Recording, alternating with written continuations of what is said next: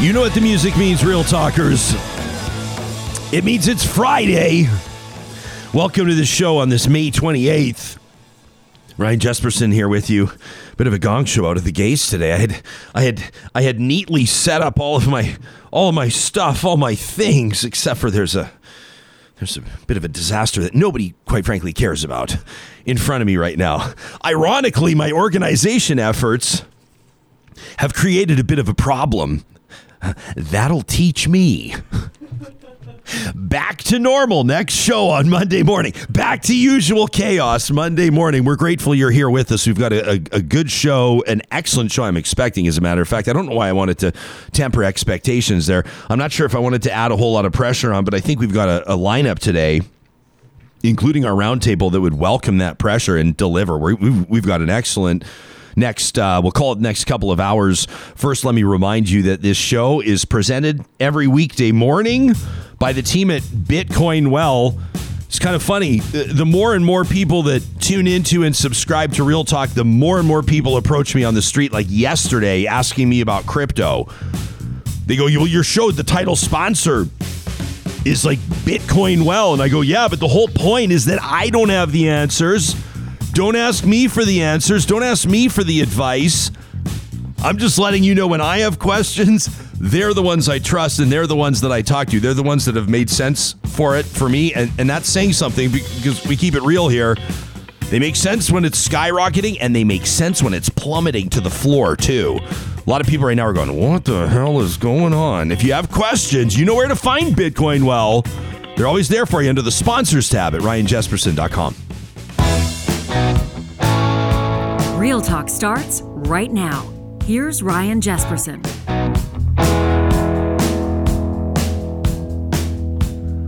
Just got a message from somebody like 10 seconds ago on my personal phone. A message just arrived, just said, have a great show. How does that, Sarah Hoyle, Sam Brooks, I hope you both have a great show this morning. We're going to have a great show this morning. Somebody, you know what? Somebody taking 2 seconds to type that and send it. Wow, right? I love that. I mean, just the little thought, the little just... Thanks. Hello. Thinking of you. I love those kinds of texts. I'm learning a lot from our little man, 5 years old, Wyatt. He's a very social kid. The pandemic has been difficult on him and millions of other kids and millions of adults, of course, everyone in their own special way. But the one thing that's really neat to see for him is whenever he's able to get outside, or we were like walking the dogs, or he's riding his bike or something like that, he's like catching up and he says hello to everybody. And he kind of looks back at me a little bit concerned if he says hello to somebody and that person ignores him or doesn't say hi back. It's like, hey, yeah, they're not allowed to do that. The best part about it is because he's 5, he'll be like, hello, or he'll say, hello, and then they don't say anything, and then he goes, hello, and then they don't say anything, and then he looks back at me and he'll go, like in the same volume, he'll go, hey, Dad, that person didn't say hello back to me. Do you find, I don't know, I mean, being on the show allows me to talk a little bit more, shocker, but the idea that during the pandemic, like sometimes when I would see somebody that I knew and I hadn't seen them in a while or seen anybody in a while, I'd be like, hi, and I would just like be a motor mouth and I'd be like, I'm so sorry. I don't know what's come over. Actually, I know exactly what's come over me. The pandemic. The pandemic. People are just going to like imagine the chatterbox. Yeah. I mean, you can imagine what like I think of the guys. I mean, yes, I understand they're fictional, but we can all relate, or many of us can relate to the characters in Cheers. Like, you know what I mean? Who are you? Which one are you? Oh, who am I? Probably Cliff Clavin. I don't know. Okay. I don't know. Or maybe actually in theory, I think Norm is my spirit animal. The guy that's just kind of... Eesh, I don't know if you should use that term, but anyways. Spirit animal, is that a tough one now? Is that a bad one now? It's real talk. Yeah. Really? It's just considered like, well, the simplest way to put it is appropriation. Okay, but maybe what if I appropriate Christianity or something instead, or some other manifestation of spirit? It's my, I would say growing up in the church, people, this is not mockery. This is just, I'm just saying, people talk about their spiritual gifts. Okay. And so maybe I could say something like Norm exhibits many of my social gifts. Spiritual gifts. My spiritual and social gifts. I think I'm Carla. How did this? Oh, yeah. Yeah, I'm Carla, definitely. I shouldn't too enthusiastic. You're like, you are. Oh, yeah, you are. Who are you, Sam? Oh God, I'm out of my element here because I You were don't like- have. you were 4 I years was old. too young for Cheers. Really loved Frasier, but I was too young for Cheers. Sam? Is he Sam? Yeah. I mean, No. Sorry, Woody. But Woody's not his. Was Woody Harrelson called Woody on the show? Wasn't he? I don't know. If we opened up our live chat right now, I'm people sure would it's gonna be like, what are you everyone's gonna talking about? Everyone's going to be Norm in the live, or everyone's going to be Cliff in the live chat today. They're going to have all the answers about everything. I feel like I should be Sam Malone. The guy that's kind of, can't you know, be. he had a formerly prominent career, right? Sam Malone, he was a pitcher, wasn't he? He was a pitcher, I think. Yeah. Anyway, he's a ball player of some sort. And then now he's got the bar, which arguably is his real calling, which I guess makes real talkers that are watching and listening to this probably the people sitting around the bar at Cheers. That makes perfect sense. Doesn't that kind of all come Real together? talk kind of is Cheers. Yeah, I get that. Yeah. We're 6 minutes in. Sounds like we're stoned out of our minds. It is Friday, and we're going to have a lot of fun today. We're taking a look at some of the news headlines. We're taking a look at some of the stories that are making news across the country right now. Want to let you know in about 5 minutes, we're going to check in with a physician. This guy, I can't wait to hear his story, a fascinating story. Dr. Akin is going to join us. Dr. Akin Osakuade. My apologies. I'm going to figure that one out. He sasays that everyone calls him You told me that. Dr. Akin. You told me that he only wants to be called Dr. Akin. And he says that's what everybody calls him. I know, but I also like that. I also want to learn the name. You know what I mean? Fair enough, So I'll ask him to, and then sure, Dr. Akin is fine. He's like, I was about to compare. You don't want to. I was going to say just like Dr. Phil. Dr. Akin's going to be like the difference being that I actually am a doctor. That I actually have training and help people. I digress. He works as a family doctor. He's in the ER. He works with patients with complex medical needs, brain injury patients. But here's the thing. He was schooled. He's got his medical degree out of Nigeria, where he was born and raised. And he would work in high school. So before graduating, before studying to become a doctor, et cetera, practiced in England. I mean, he's done a ton of work in the UK. And now we're lucky to have him here in Alberta. He worked in campaigns in rural areas in Nigeria to help kids get vaccinated in the context of polio. And so now he's doing a bunch of outreach in Alberta talking about vaccine hesitancy, specifically with immigrant or new Canadian, like immigrant Canadians, new Canadians, visible minorities. We're going to get into the story. I'll get him to clarify. He approached us on this. He pitched this story. And I thought that's a really fascinating storyline. It's not one that would have been on my radar. That's kind of the whole point of a show like this and an audience like you, is that stories get on our radar all the time because you have a really good sense of stories that need to be told and what people are going to care about, right? We've also been keeping an eye on my Twitter poll. The 24-hour period just wrapped up about 20 minutes ago. So we appreciate the, let me see, what is it here? The 1,845 of you that voted on our Twitter poll yesterday. How do you feel about Alberta's reopening plan? The final results are in. About 13% of you said it's about time. About 19% of you said you're torn. And you left us comments, a whole bunch of comments, so we can get into those. And 67.9, we'll call it 68% of you said that it's too soon. Hoyles, were you surprised? 68, that's a pretty high number, like almost 7 in 10. No. I mean, maybe for the context of the show, I should be like, I'm appalled or I'm shocked. No. What's your, I mean, would you have forecasted, if we were going to ask you where you thought that was going to go, would you say 68% are going to think it's too soon? I mean, I would think that it might actually be higher than that. Really? But I think the I'm torn kind of fits within that saying like, oh, it is too soon, but, or that. So, but I mean, maybe those people are now yelling at their computers or at their iPod. I don't think that there's necessarily one right answer. That's like the safest thing I'll say all day, because there's not one right answer. And everyone's going to feel differently, right? I mean, I said, how do you feel about Alberta's reopening plan? In theory, that's a different question than how do you feel, for example, about the premier invoking the Calgary Stampede so prominently in the reopening plan. Right. Because if you look at a lot of the comments on the poll, a lot of people will say, for example, let me read like DK. I've just picked DK's at random here. I definitely feel it's too soon, says DK, but I'm excited to have the opportunity to visit with family in Calgary without feeling like a rule breaker. I'm not going to stampede, but I'll certainly see friends and family who've also taken this seriously as well. Meantime, Megan, with one of my favorite responses. Sam, let's put this up for the folks that are watching on TV because it invokes one of my favorite gifs of all time of Vince Vaughn at Wedding Crashers. And Megan says, I cannot wait to get my first COVID vaccine at the rodeo vaccination tent. After that, I'm hitting up the maskless patio. So Megan is in the running for response of the day on the poll, which I appreciate, but the point is, you notice comment after comment after comment all have to do with the stampede. And Alberta's reopening plan, really, in theory, just to throw it out there, should have very little to do with the stampede. The stampede is like one thing in a province of 4.5 million people, and there are thousands of implications of the reopening, right?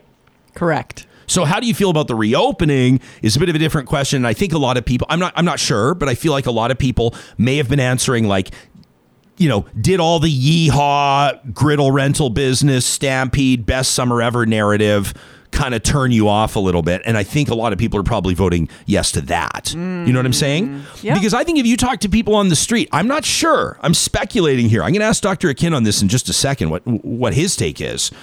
I bet you that I don't totally 100% buy it, to be honest with you. And we present these polls as unscientific and unofficial because they're done on Twitter. Like, somebody that can't stand me or can't stand this show would simply say like Jesperson and his audience. Of course, the polls are going to skew a certain way. We hashtagged Alberta legislature. We hashtagged some things. It's going to put it in front of a lot of people. But I do find it a little hard to believe that only 13% of people think it's about time that we reopen. I think that number's too low. I don't think that if you were walking, down the street or if you're at the dog park, I really don't think that only 1 in 9 people or something, whatever the math is. Oh my gosh, here I go. Why did I even do this to myself? Why did you do that to yourself? Why did I do it to myself? We'll call it 1 in 8, right? Okay. Right? Because 8 times 13 would be 104. So, see, showing off there. I so hope I'm right on that math. I really hope I'm right on that math. There's a slow clap from over there. But I think more than 1 in 8 people would be excited that the province is going to kind of reopen. Sam has literally a calculator. Did I get it right? Is 8 times 13 104? Oh, yeah, you were right. Yeah, I was right. Okay, that's all I was care. just pulling out the calculator in case you needed it. Just showing me. Well, we've got the CP style book. We've got the calendars. We got the two. It actually becomes quite intimidating as somebody that just runs his mouth for a living. The more fact checkers in the room. I mean, yeah, sure, it gives the audience confidence, but it's more intimidating for me. And we should all worry about me. Let's get to this. In all seriousness, we know what the 3-phase reopen looks like in the province of Alberta. We've taken a look at what BC is doing. Our friends that tune in and join us from other parts of Canada have all been sending us messages and feedback on what they believe an intuitive reopen to look like. It's based essentially, not entirely, but essentially on 2 factors: hospitalizations and vaccinations. Our first guest this morning has worked as a family doctor. He's working as an ER doc, also in long-term facilities, looking after folks with complex medical needs, brain injury survivors. He's currently working in Didsbury, Alberta, originally from Nigeria. He's done schooling in England, in the UK, and we're lucky to have him here on Real Talk as an audience member and a new friend of the show. Dr. Akin, I plead with you. I know that you want to keep it casual. I know you want me to call you Akin, but how do I pronounce your last name just so I do it justice? I think I really have. My last name is pronounced as Osakuade. Osakuade. Got it. Spot on. Okay. But people call me Dr. Akin. They say, I tell patients the easiest way to remember, they said they're aching to see me. Oh. Okay, well, there you have it. Well, my friend, if you're aching, you come see Dr. Akin. There you go. I mean, this needs to go up on a billboard. I hope that your ER doesn't get slammed right now for multiple reasons. But I'll tell you that I think you're already endearing yourself to this audience. Look at the smile on your face, despite the fact that it's been such a difficult, let's call it approximately a year and a half, coming up on a year and a half anyway, for frontline healthcare professionals in Alberta and Canada and, of course, around the world. What's the last year and a bit looked like for you? It's been exhausting, Ryan. It's for myself, for the nurses, the healthcare workers, they're doing a phenomenal job. Everybody's pulling in double shifts, doing extra hours. We're doing everything possible to keep our population safe, to keep our patients safe. And it's, we are part of this community. We love this community. We want to make sure that we save as many lives as possible and that we keep our community safe. We want babies to live. We want adults to live. We care about the whole spectrum of our community. So it's been exhausting. But the beautiful thing now is that we can see the light at the end of the tunnel. So it's almost like you're doing that last mile of a marathon, and the lactic acid is building up in your legs and all that. And you're trying to take that air in to just keep pushing forward, knowing that, you're just about to cut that ribbon and come to the end of this entire episode. To build on your metaphor, though, I mean, it feels like there's been times where earlier this year people might have said we feel like we're in the last K of the 5K, or we're in the last mile of the half marathon, and then all of a sudden things start to go sideways, and then the race officials tell them that they've got 13 more miles to run. It's been tough to know where the end is. Oh, yeah, I completely agree with that. It's like that moving goalpost. They keep moving that goalpost. Like, you're coming to the end, and then all of a sudden they put a bit extra. Yeah, but I think the beautiful thing is that I think I have to credit Albertans. They've done a phenomenal job. People actually listening to the doctors. They're listening to, public health officials. They're trying their very best to follow advice. You got a small amount that are not, but the majority of people have sacrificed holidays, sacrificed loved ones. I have patients that are come to me sobbing that they can't hug their grandkids. And it's been a very difficult, challenging period, but everybody's made those sacrifices to try and keep their loved ones and their community safe. And I think, Albertans deserve all the credit for doing a great job, even with this, despite the challenging circumstances we find ourselves. Doctor, for people that are going to be listening to this podcast from in other parts of the country or outside Canada may not quite be familiar with the community of Didsbury. It's a great community. Yeah. I grew up going to summer camp, basketball camp in nearby Olds. I'm sure there's a healthy rivalry between those two communities. Just south of Red Deer, about halfway between Calgary and Edmonton. Now, we've had a lot of talk about rural versus urban, Albertans and Canadians and how they've approached things like public health orders and mask orders. And we've heard from a lot of rural folks that have said life's a little bit different out here. It's just we've got more room. The culture's a little bit different. And I've wondered aloud on the show in some circumstances if rural Canadians have been getting a bit of a bad rap as well from some pretty high profile incidents that haven't involved everybody, but they have occurred in some cases in rural communities. What have you observed with regards to any difference that you might perceive between how rural or urban Albertans have approached this?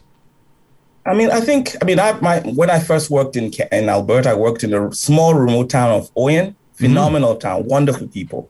And then I moved to Didsbury, another rural town. And I also cover small rural towns like in Stettler and in Clarisholm. And rural people are really passionate about community. They're passionate about looking after each other. And I think it's not much of I know people try to talk about the rural versus urban divide, but fundamentally, these people Albertans are known for hard work, for dedication, for community, for family. And I think they've had, the major problem though is that with the nature of the virus, when you have that particular virus coming into a close-knit community where people like to get together, it spreads very, very quickly. This is a virus that likes to take advantage of us wanting to love each other, being close to each other, being able to support each other, and it exploits that to spread. So things like funerals, weddings, if you give it an opportunity to spread, it will spread. So I think it's the rural people, people in rural Alberta are just interested in following the rules. The major challenge oftentimes is it's easy for misinformation is also like a virus. It spreads very quickly in rural towns if you don't clamp down on it. And this virus as well tries to exploit our wanting to support one another and be with one another. And that's one of the sad things. But with regards to the divide between rural and urban, I don't think there's much of a divide. I think it's more of the way the virus spreads very quickly, especially if you're in a close community. Doctor, what you do some work, and I'm sure maybe the extent of it you can clarify. My understanding is that you have several elderly patients. You do work or consults in long-term care centers, et cetera. As we look back on this pandemic in years to come, we will certainly examine more about long-term care centers and how the elderly have been impacted by this. What have you seen firsthand? I mean, I think the first couple of waves was horrible. It was one of the worst experiences to go through. Those long-term care patients were dying. Once the COVID gets into a long-term care facility, every day you're praying that you don't get another call that the patient was going to die. And once the virus gets in, it spreads very quickly. The long-term care facilities I worked in Calgary area and in Didsbury, the staff did everything possible with regards to, making sure they wear their PPE, making sure they try the social distancing and all that. But the challenge is this virus likes to spread. And, and I think the difference with the first and second wave was we didn't have a vaccine. So because of that, we were in trouble. This thing would just spread and it will cause havoc and it will kill. That's what it's there for. But thankfully, with the third wave, most of our patients have been vaccinated. So it's been a happy story, the third wave, for a lot of long-term care centers I've worked in. So the staff are actually very happy now because most of our patients are vaccinated. This last wave, some of the centers I've worked in, even when they do have a COVID outbreak, the patients are fine. So they've had their vaccination, even after one dose. That is the good news the phenomenal news about the story now. Even after one dose, quite a lot of patients, when they do get it, they're sick for like a day or two and they will survive. So actually my anxiety about the long-term care centers now has reduced significantly because I know they've been vaccinated and the vaccines are extremely effective. Now, I know that, it strikes me in when you first reached out to us, which, by the way, I really appreciate, you talked about a great level of concern that you have around, as you put it, ethnic communities, visible minorities in Canada. Can you take us into this? I mean, part of my concern is I wanted to let everybody know the good news about the vaccines, that the vaccines are very effective. COVID is no play. COVID is no joke. This is not a drill. This virus is here to kill. It's here to maim. It's here to destroy. So we need to protect one another. And one of the, I look after patients from all backgrounds, and I kept seeing and kept hearing from people from Black, Asian, minority, ethnic groups, and their reluctance to get the vaccines. And part of the reluctance was they give me the same thing that I hear from a lot of people, which is, is it being tested? Is it safe? Is it effective? And my answer to that is yes, it is safe. It is effective. It works. It's all good news. You can get this vaccine, 2 doses of your vaccine, and within 2 weeks after that, you're practically immune to this virus. You don't need to die from this virus. You don't have to lose work from falling sick from this virus. It is extremely effective, and that we need to rally up both, all Albertans, especially the ethnic group. Part of the reason I'm passionate about Black, Asian, minority ethnic groups is they are 2 to 4 times more likely to die from this virus. So they are an at-risk population.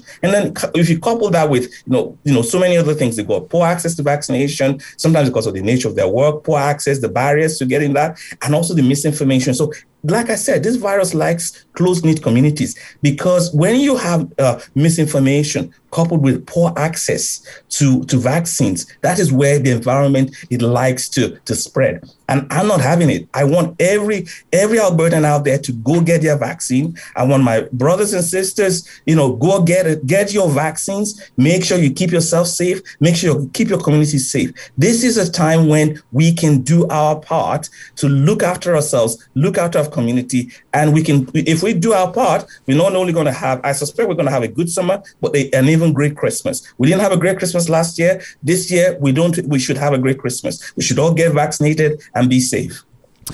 Your high school experience, it sounds to me like in your home country of Nigeria, it sounds to me like you may have known that public service by way of healthcare was your calling. I mean, you were already working on polio vaccination campaigns in high school. What did you learn throughout that process, that experience?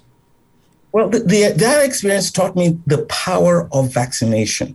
And I'll give you a story. So when I was in high school, they usually have like polio days where the nurses would go and they would vaccinate people. And I volunteered because I love public service. I love healthcare. Anything to get people to do well physically, mentally, I'm happy with it. I'm excited with it.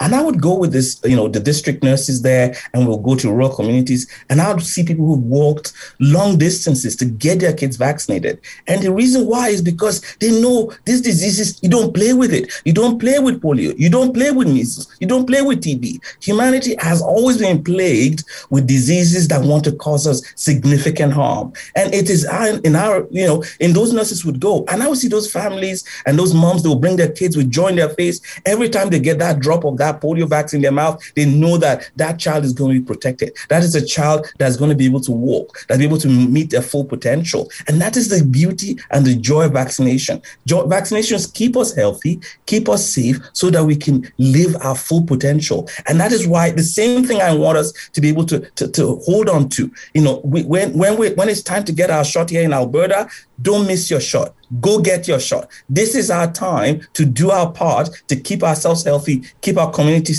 healthy, and keep Alberta strong. I'd like you to know, Doc, that Mark is watching now live, and Mark's let us know that 54 weeks ago today, you gave him a clot buster injection and saved his life from a widowmaker heart attack in his hometown of Didsbury. Mark's watching this morning 54 weeks later because you saved his life. Hello, Mark. It's a pleasure. I love working in rural Alberta. This is the place to be. So if you're a doctor wanting to practice medicine, the place you want to be is rural Alberta. Rural Albertans are like Mark. They are fantastic and they are worth it. They keep us. Yeah. Thank you, Mark. Thanks for that. Let me ask you something. And I apologize in advance, by the way, Doc, because I think you're going to get slammed in Didsbury because a whole bunch of people are asking if you can just be everybody's family doctor in our live chat right now. So I don't know if your life's about to get a little bit more hectic, but what, rural medicine, in all seriousness, when it comes to retention, when it comes to recruitment, it's one thing to offer a doctor an opportunity to practice in suburban Calgary where they can raise their family and have a golf membership and have just a wonderful, fabulous, and very comfortable life in a sexy metropolitan center of 1 million people with the best restaurants and a decent hockey team. But Doc, you're out there in Didsbury slugging it out every day. Now, people could sing the praises of rural Alberta, quite rightfully so, and the wonders of living in rural communities, but recruiting and retaining doctors is a little bit more complex. What drew you to the opportunity and what's keeping you there? I mean, I love rural medicine. And I think the thing is that the rural patients are absolutely wonderful.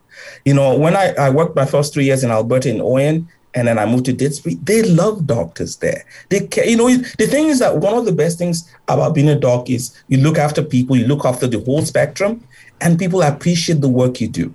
I work with a phenomenal team of nurses. The nurses in rural, I've never worked in any Calgary major hospital, but the nurses in rural Alberta are absolutely wonderful. They make my life easy. They do a lot of the work. And, it's the team structure. The nurses are fantastic. The hospital administrators are wonderful. The patients are wonderful. You get to practice actual medicine, make a difference, save people's lives, and they thank you for it and they appreciate it. It's not about the money. It's not about actually being a doctor. It's actually being able to be a part of that service that provides healthcare for people in rural community, keeps people happy, keeps people healthy, so they don't have to travel to the big cities to get healthcare. They can get healthcare in the rural communities, and they can stay with their loved ones, and they can live a happy, long life.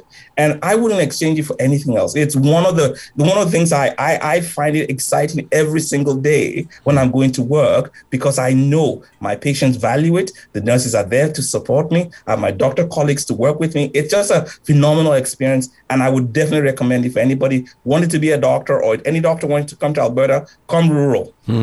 Lisa says, this is part of this conversation we're having speaks directly to privilege. She says, people are so privileged to be able to turn down vaccinations. Marie says, just think about the smallpox vaccine and what it did for this planet. Deborah's wondering if we can just circle back on your experience in Nigeria and your public health work there and advocacy. If you do see some parallels with polio and COVID, any specific or particular ones? I mean, so when I was in medical school in the 90s, and even in high school when I was helping the district nurses, I heard the same misinformation that the same information they spread was that polio was causing infertility. And I was like, I even then as a student, I was like, why would somebody spread something like that? Nigeria has a fertility rate of 5.5. So the average woman has anything between 5 to 6 kids. So and majority of people had polio vaccine. So you mean they're going to be having 12 kids? So the major challenge was that the problem with those lies and misinformation is there's, I believe, about 5 to 10% of our population, when they get misinformed, they get emotionally attached to it. And then it becomes difficult to shake it away.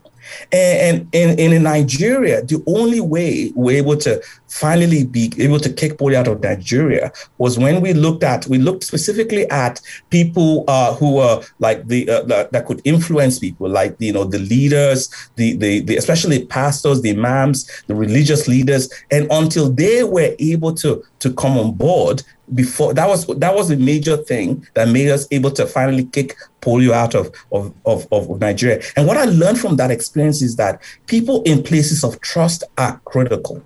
So pastors, imams, family doctors, politicians, everybody has to be on board so that we can stamp down misinformation and get our people the right information they need so they can make the best decisions for themselves, which is to get vaccinated so they can protect themselves and their families. Doc, I got to be respectful of your time as well. We've got a roundtable locked and loaded, ready to go too. But let me just ask you. I mean, some people right now, I mean, including on our live chat, are saying, "Hey, we've heard nightmare stories about the vaccine." One yes. Viewer is saying, a friend had to have part of their intestine removed after getting the vaccine. I can tell you personally, a personal friend of mine had a horrific scenario with their family. And now it may be 1 in a million, or it may be 1 in 5 million or 10 million. But the fact of the matter is, I know that person's name and it happened to them, and they're no longer with us. And so I am here as an advocate of vaccines. I posted my photo when I got my vaccine. I encourage everybody I know to get the vaccine. But I also find, and I've said this on the show a couple of days ago, I find it very difficult and almost irresponsible and certainly insensitive to just dismiss people's hesitations. Like, I'm not talking about people that think that, chemtrails are the government's way of doing it. I'm not talking about that. I have no problem dismissing that. But people that say, I just don't know. I heard a story about, John, my friend in Manitoba, that got it and had a blood clot, and I just don't know. And I recognize that the easy and simple answer is that statistically, you're way more likely to be in trouble with COVID than you are with the vaccine. That's the short answer. But what would you say to someone in that position? And I think, Ryan, you're absolutely spot on. And I think statistic is one thing, but we're a narrative species. We like to listen to stories. So I tell them, I've had my vaccine. I had a sore arm for an hour. I had nausea the second dose, and that was pretty much it. I tell them that, yes, there's been some incidences with certain vaccine, especially the AstraZeneca. That was a very rare, very extremely rare occasion. I believe it's like 1 in 200,000 thereabout. But yes, that is one life that's been impacted. But then I tell them, look at the numbers, look at the big picture. The big picture is the fact that you have a country like the United States of America, 133 million people have had the vaccine. Out of the 133 million people that had the vaccine, 10,000 had COVID after that, and 350 of that 133 million died from COVID. Versus without the vaccine, you had 33 million people catching COVID and over 600,000 people dying. So yes, people I tell them, I say, look, I get you, I understand you. Even everybody's afraid. When I went to get my first vaccine, I look at the data, I look at the science. The science was clear. I said, if the science is clear, that is good enough for me. I look at the pros and cons, and I think that everybody should weigh that. What are the pros and cons? The pros is the fact that if you get COVID, if you've had the vaccine, you're more likely to live. If you don't have the vaccine, you're likely to suffer harm and potentially die. And the major challenge to me as an individual, I'm not afraid of dying. I'm afraid of disability. I'm afraid of not being able to breathe and having an existence where I'm only living 50% of my potential. And that's what vaccine does. It protects us, not just one individual, but the entire population is protected. Yes, we will have a small minority of people that might have side effects, particularly the only one, the Pfizer and Moderna have not been shown to have any significant side effects. And that's perhaps why in Canada now, the only vaccines being offered in Canada are the Pfizer vaccine. So essentially, the other vaccines are not great. They're absolutely fantastic. But the government in Alberta here in Canada has secured the Pfizer Moderna vaccines, the one not associated with blood clots, the ones that are they're found to be safest based on population and looking at all the side effects, which is why I said even more that gives us more confidence to go get those vaccines. And I hear what you said. I said, look, I listen to people. I want to understand their fears. I want to genuinely listen to what makes them upset about it. But more importantly, what I want to do is to focus on, let's look at the big picture. Let's look at how to protect our population, protect our families, protect our loved ones, so that we can go back to hugging our grandkids, our children, our friends, our families, get our business back on track, and keep Alberta strong. Love it. Dr. Akin Osakuade, we're so lucky to have you practicing medicine here. We really appreciate your availability on the show. I'm just stoked that you're an audience member. That's what I'm most excited about. I love that you reached out. Can't wait to talk to you again. You're obviously in high demand. Take the call. We'll talk to you soon, Doc.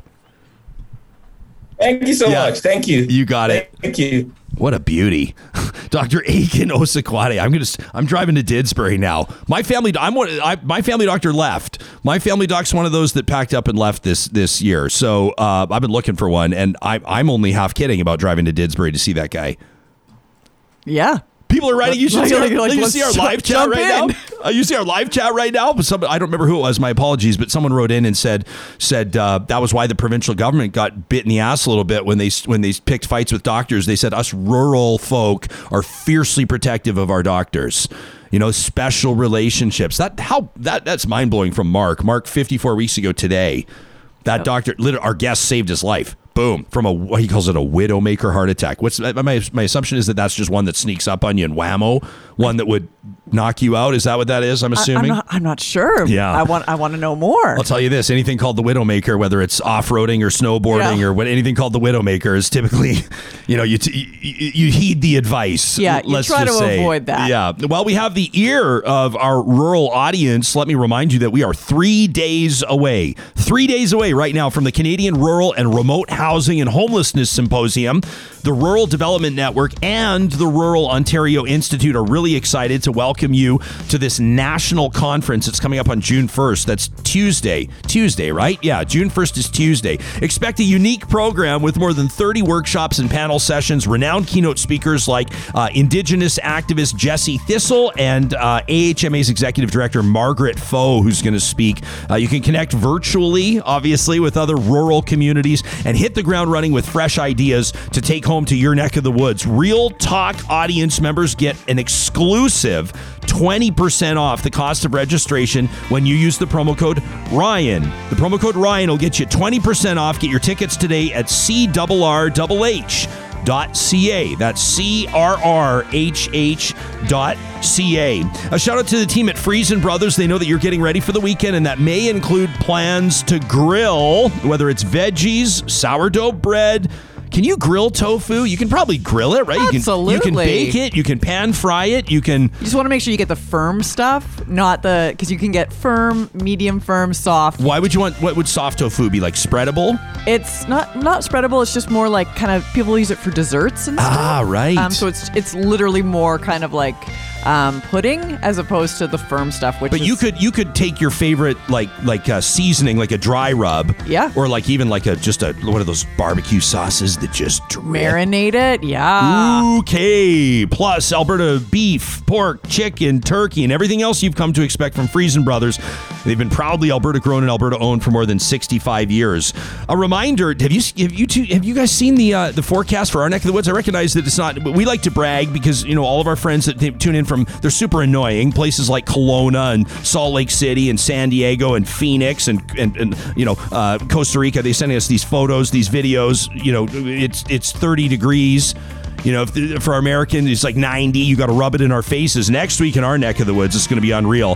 What I'm getting at is it's perfect peanut buster parfait weather, especially this weekend, because the exclusive $1.99 price point at the Dairy Queens of Northwest Edmonton and Sherwood Park, that expires at the end of May. That's on Sunday, all right? We're talking about that fabulous soft serve ice cream, right? And the rich, hot fudge, plus the peanuts, that trademark Dairy Queen swirl, and the red spoon. We're talking about the Dairy Queens at Baseline Road, Y Gardens, Westmount, Newcastle, Nemeo, and Palisades, and our thanks to them.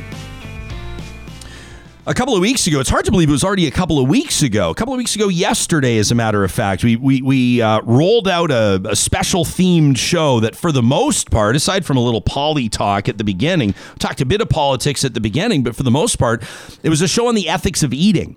We were talking about hunting. We were talking about traditions. We were talking about humane slaughter, if you want to call it that. We were talking about how people procure their food and consumer education, and 2 separate roundtables. If you missed it, just go back to Thursday. It was the 13th, I think, was it, of May, Sarah? Bing, bang, bong. Thursday, May 13th. Look at me adding, subtracting, multiplying today. It's really, is there anything this guy can't do? And so 2 weeks ago, if you want to look back on either our podcast archive or our YouTube channel, really worthwhile, different conversations, different dynamics in the conversations too. The first one was a little more conciliatory. The second one was a little more headbuttish, but all, of course, respectful and some great conversations. Through it all, the producer of this show, Sarah Hoyles, had a plan to dedicate an entirely different segment specifically to Indigenous traditions. We didn't want to try to fit it into a conversation that also included so many other subjects, and we're thrilled right now to follow up and to continue our conversation on ethics and traditions and sustainability with 3 people who practice what they preach, who live, who walk the walk, so to speak. I'm very excited to welcome to the program the Edmonton Public Library's Elder in Residence, Jo-Ann Saddleback, a Métis educator, writer, and harvester, Conor Kerr, and Governor General award-winning writer. He's author of On the Trapline, David A. Robertson. To the 3 of you, welcome to Real Talk, and thank you so much for being here. I want to get a sense to understand where each of you is coming from, generally speaking, on this subject matter, and then we'll dig in more into specifics. I want to encourage you to interact with one another. You don't have to wait for me to ask you a question. David, tell us about On the Trapline. How did this come about? I know a lot of people are really excited about this project. Yeah, thanks. Thanks for having me. It's my second picture book, and it's just about a grandfather taking his grandson out onto his ancestral land where he grew up as a child. And it's a place where he hadn't been for several decades, and the first time that the child has ever been out on the land with anybody.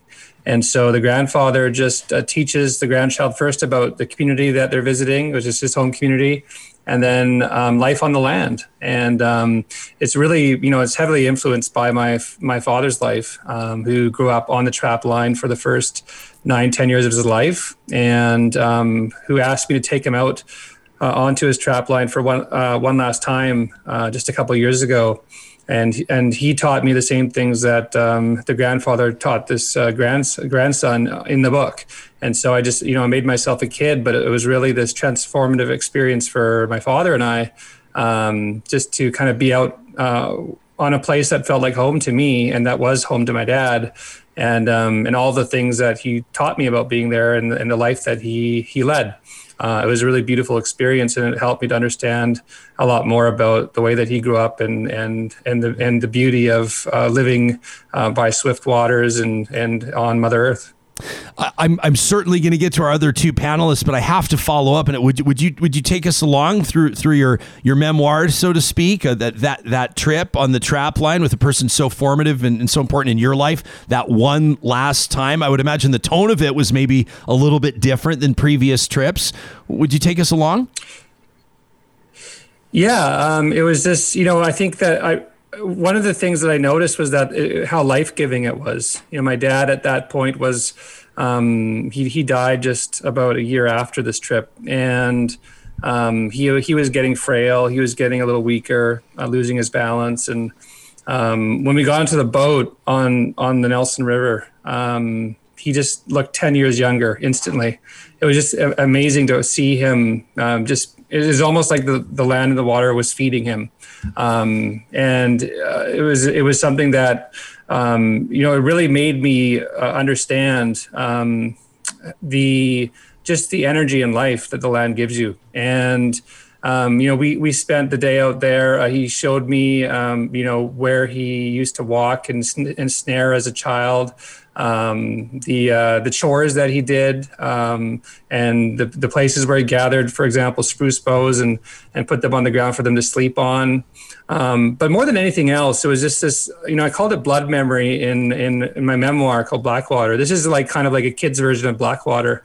And, it's this kind of feeling of home that's woven into the fabric of your DNA. So, I'd never been there before, but I felt like, I felt like I had lived there, and I still consider it a home to me.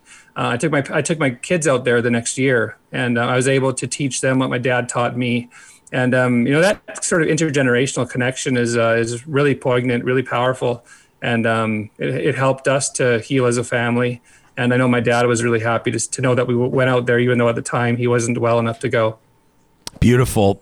Jo-Ann, you're a member of the Saddle Lake Cree Nation. Your husband from the Samson Cree Nation. When we prepare for a conversation about tradition and ceremony and family history and all of these things around food, around sustenance.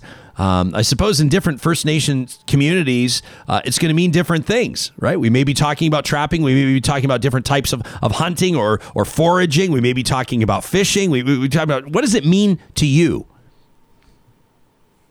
Well, our old people say, and good morning, first of all, to all you good people there. And our old people say that it doesn't matter what topic you're talking about. If you're talking about First Nations people, you're talking about culture, period.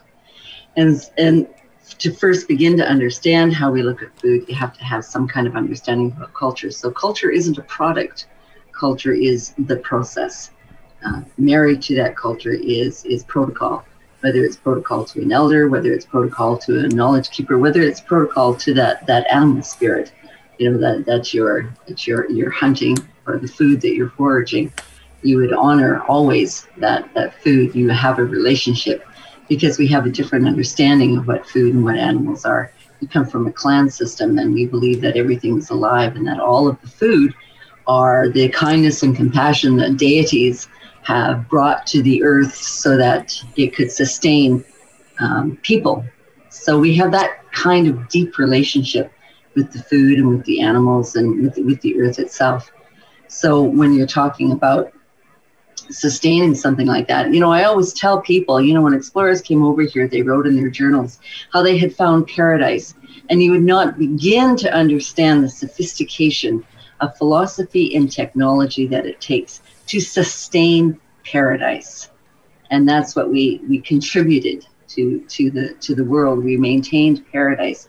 So it takes a lot of work. You have to have a full knowledge of the earth and how it works. You have to have a full knowledge of the animals on it and the plants growing here.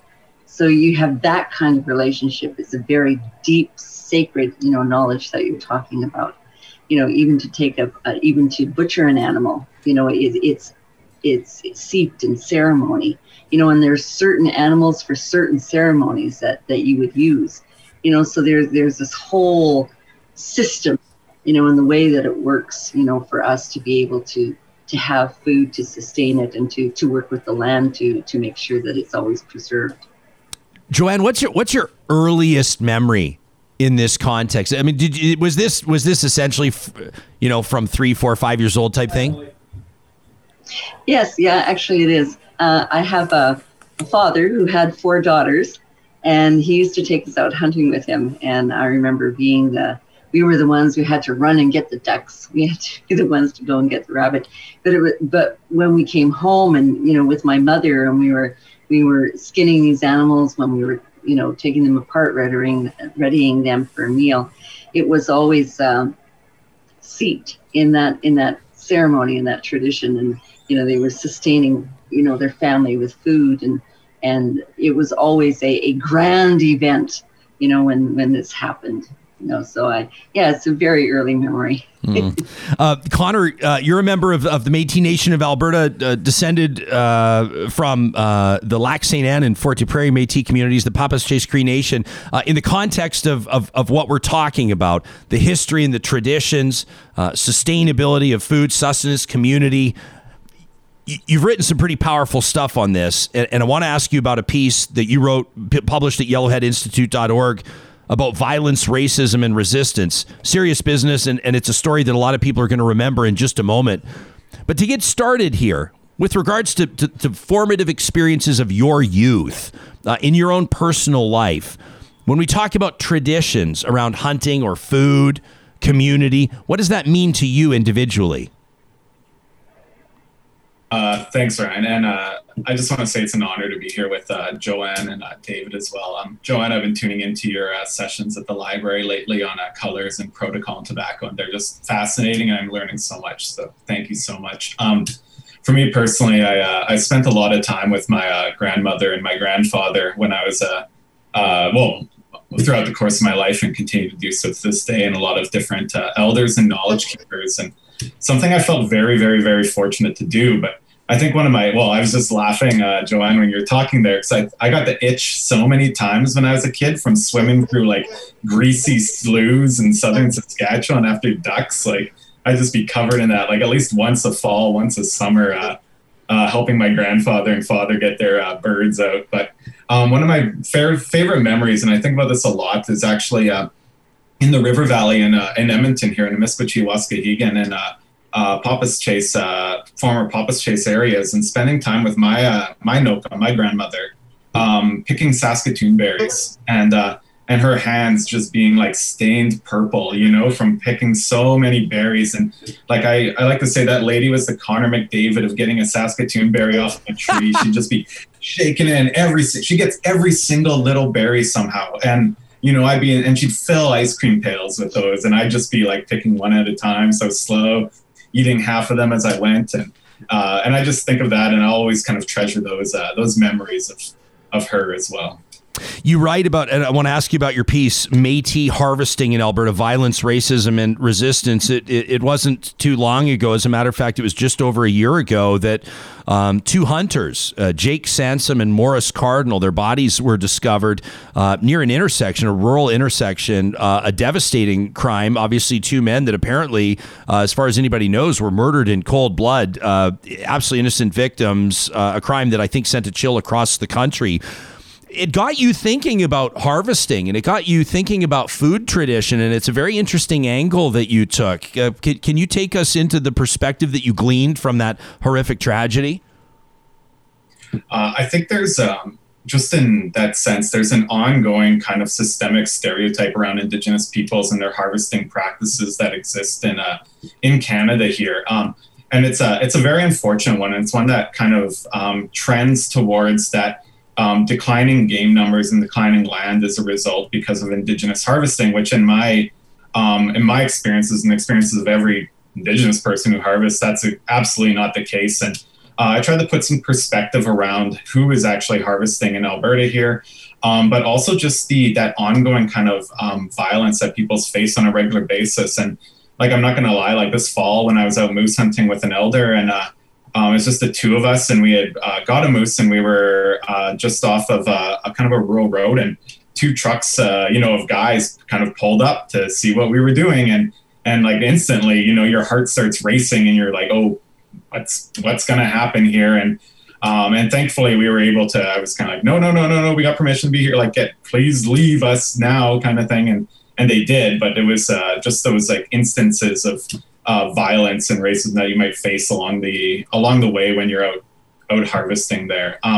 And I wanted to kind of highlight too, just a lot of the lack of ability of peoples to be able to gain their traditional foods and traditional harvesting practices through our movement into urban centers. And that's something as a Métis person and a harvester, I really try to help with, is to harvest to where I can, be able to provide meat for my friends who aren't able to leave the city through financial means, through they don't drive, they never learned those skill sets that I would feel very fortunate to have been able to have learned, to provide like medicines that we harvest with elders to some of our friends, and to be able to bring that community back through those practices into an urban center. And something I've tried to do through even my education work is try to find more ways of getting youth, Indigenous youth, connected back to those practices so that we can retain them and move them forward. And that's where amazing teachers and writers like Jo-Ann and David really, really help with those pieces too. David, go ahead. Yeah, please. When I was a younger woman, there was about 10 women. We used to go up into the mountains to pick medicine. I mean, you have a group of Native women, you ask them what their favorite vehicle is, and they'll all tell you, 4x4, super cab, So we all have these trucks, and then we're going up the mountain. And on the mountaintop, when you're picking medicine, that medicine grows in beds of moss, and it's such a clean quality. You can just pick the medicines out like that. I mean, but we have to do ceremony before we do this. But in this one particular trip, when we were going up the mountain to pick medicine, all of a sudden, and I don't know how she saw it was an older woman, and she was in kind of the leading truck, and she just stopped, and she always carried a rifle in the back, and so she brought that out, and somehow she saw this deer, up on the side of that mountain, and she got out, and you could tell that she lived her life in the bush. She just boom, it was down, on one shot. So we went running up that mountain to go and get that deer. And there's something, women, and this is a rite of passage for women, is when we receive our knives. And I had received my knife, and it was this brand new, beautiful buck knife. And her knife was dull. So I handed her mine. And just at that moment, we were just about to touch, I realized what I'd done, that this knife was now hers. And it was just amazing how she did it, that she kind of cut the sack out of it right away. And then, she brought it down to her truck. But the ceremonies that we did previous to that, and asking about, this medicine, and that food is medicine. It's part of a big pie of that medicine. And her just bringing her down and just watching her, with that animal, when we went to go pick up all of our medicine on the mountaintop, and, coming back down, and she had it skinned and gutted and ready for butchering, by the end of that day. It was just amazing to watch. So we were incredibly, incredibly blessed on that day, picking medicine and, her ability to hunt. It was just marvelous. Thank you for sharing that. This is not a profound observation. I'm intimidated to make it in front of the three of you, but let me just say, as a white dude, it has been my absolute honor to be invited to participate in a couple of smudges in particular that have been very meaningful, and I've learned so much, and the culture that's been shared there has not, the moments have been very significant.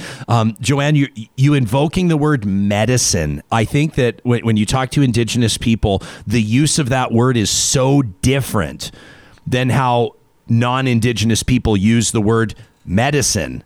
You know what I'm getting at? I'm sure all three of you. David, you probably know exactly what I'm talking about. I mean, it just reiterates the connection to the land, the history. There's so much that goes into it. Do you feel that yourself? I should mention, by the way, I didn't in your introduction, you're a member of the Norway House Cree Nation. Yeah, I definitely think that the terminology varies, within the Indigenous communities across Turtle Island.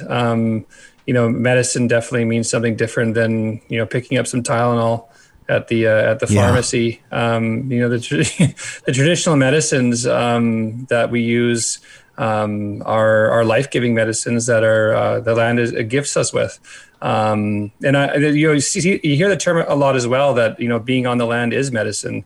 Being around the waters is medicine. They're healing experiences or life-giving experiences that I think are sacred in our many Indigenous communities across Turtle Island. And I think that, in out of respect, the elders would be able to give you a better answer. But that's how I have come to understand it. And the use of traditional medicines like, sage and cedar and tobacco and then the concept of healing medicines. And I felt that on the land with my father. It felt like that we were healing just by being there. And to me, that's medicine as well. So just having your feet on the land, I think is also an important healing experience. That's such a beautiful way to put it. This doesn't have, my heart's a little bit heavy this morning. I know a lot of people's hearts are heavy this morning. I'm sure the three of you included. This has nothing to do with food or traditions or hunting and gathering, but the story out of British Columbia. And I wanted to ask you about this. I mean, Conor so capably talks about, and tragically in a personal sense, about the impact of racism or perceived threats.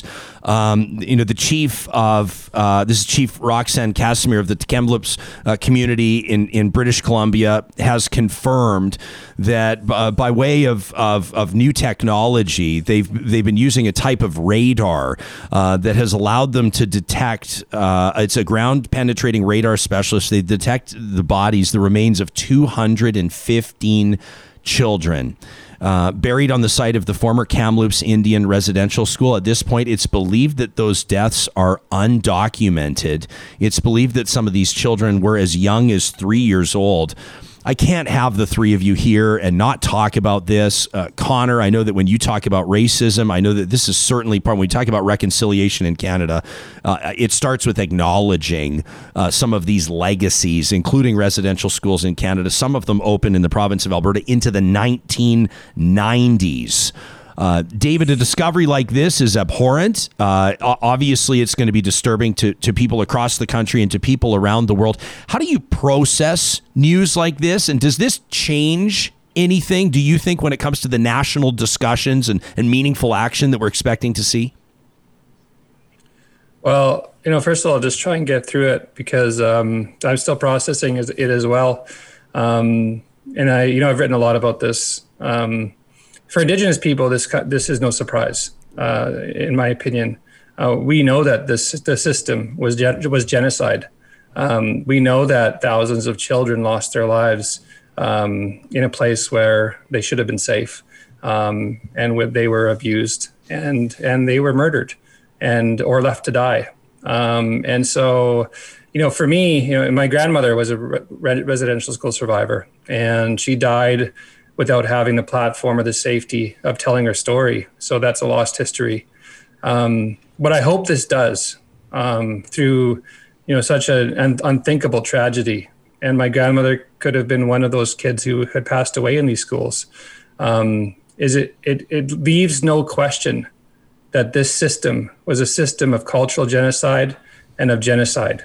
And, as Canadians, if we don't acknowledge that, we're never going to reach a point where we're able to reconcile.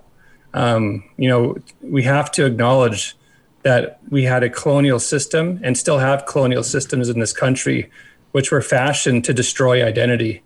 And at the expense of the lives of kids, we should be ashamed collectively about our history and feel accountable and responsible to do something to right it. We can't go back and change the past. But we all need to work together to make sure that things like this do not happen again, and ensure that everybody understands and is taught what happened in this country and what is happening today in this country. Because we still have colonial systems like the foster care system, which is doing long-lasting damage to children, families, and communities. And so I hope that it just sheds light on that truth. Conor, before I get you, I want to mention that you're the manager of Indigenous supports and services at Norquest College in Edmonton. You support staff and students in their Indigenous Student Center. You implement the college's indigenization strategy, and it's essentially, it's literally your job to create meaningful community engagement opportunities with Indigenous communities, stakeholders, elders, and students. The Indigenous education file is one that you currently work on, participate in, or working to grow. How does that impact how you process devastating discoveries like this one in BC? I do have to mention that as of like 2 weeks ago, I've moved on from Norquest College. So I'm just well, up until recently. Okay, thanks for mentioning. But up until recently, I know my former colleagues at Norquest would want me to like say that. So sure. I'm teaching in the Métis program at MacEwan University right now. Okay. And I think this is one. Well, David spoke very eloquently about it, and it's not like David mentioned. It's not new. Like we've known this. It's just becoming more recognized in kind of mainstream Canadian Western culture. But for Indigenous peoples, this isn't anything new by any means. And in these courses I teach at MacEwan in Indigenous Studies 100, I'm astounded at the level of people coming into these classes who don't know this at this current day and age in 2021. And I think it's an absolute failure of our K-12 education systems that this isn't a talked about and taught thing on a regular basis, and that we're not having these conversations from a younger age with people in Canada and actually having true conversations around this and true conversations around Indigenous histories here, led by Indigenous peoples, led by Indigenous elders, led by Indigenous knowledge holders, and not from a Western perspective at this point. And if we're going to truly shape and change the narrative of how we build bridges between our nations, between our groups, and create a different path for our youth in Canada moving forward, we need to change the way we view our education system around things like residential schools. And Yellowhead Institute has done some great work around this, but you can see the lack of movement on the Truth and Reconciliation Commission's calls to action. And I really hope that something like this will start spurring people to recognize governments that will be moving forward relationships with Indigenous peoples. Jo-Ann, a big part. May I just add something quickly? Please. Sorry, I just want to add something because Conor brought up a great point there. And I recently, just in the last year or so, experienced something similar in Alberta, where they were literally censoring Indigenous literature. They had a list where they were preventing Indigenous writers' books from being taught in classrooms because they believed that it required pre and post conversation, which I found baffling because that's a teacher's job and teachers want to do that job, or that it visually inferred abuse in residential schools. So the prevention of truth, ripping the truth from kids' hands by not giving them access to resources, is something that that needs to be a thing of the past. And when I spoke out about it, and I spoke directly to the Minister of Education, Dave Eggers, at the time, he gave me a flippant political answer that really spoke to me about how much work we still have left to do. So we need to demand better of our leadership in this country. And it needs to be a grassroots movement, because if you're going to wait for the government to do the right thing, you're going to be waiting a long time. And it's worth pointing out, by the way, that that David here is talking about the previous government, former Education Minister David Akin. So this is not something that's been limited to some sort of a partisan perspective. And let me also note that federal governments of different political stripes also have really lacked to make meaningful action on this file. This is an issue across Canada that may be influenced politically, but is not certainly exclusive to one political party. Jo-Ann, you've spent 30 years or something like that as a community developer. You've been traveling across this country. You've been developing and rolling out workshops for the RCMP, for Corrections Canada, for Alberta Health, for Alberta Justice, in conversations that we've had on this show and generally speaking of where systemic racism exists or where we still see racism rear its ugly head in Canada. We're talking about the RCMP, Corrections Canada, Alberta Health, Alberta Justice. We're talking about the exact departments that you've worked with. You have 30 years experience here. When you heard this news about these 250 young children that were buried, essentially no record of their deaths, it's believed at this time undocumented. I mean, based on your experience and of course your humanity, how do you process it? This is the way I process it, is that people want to go to reconciliation, but we're not yet finished with the truth. And we have to say that truth. And that truth only comes up by discoveries like this, something that we've always known. We knew that there were a lot of deaths going on. We knew that there were a lot of families grieving, that they didn't know what happened to their children. This begins to answer that. But we all always knew that there was far more deaths going on.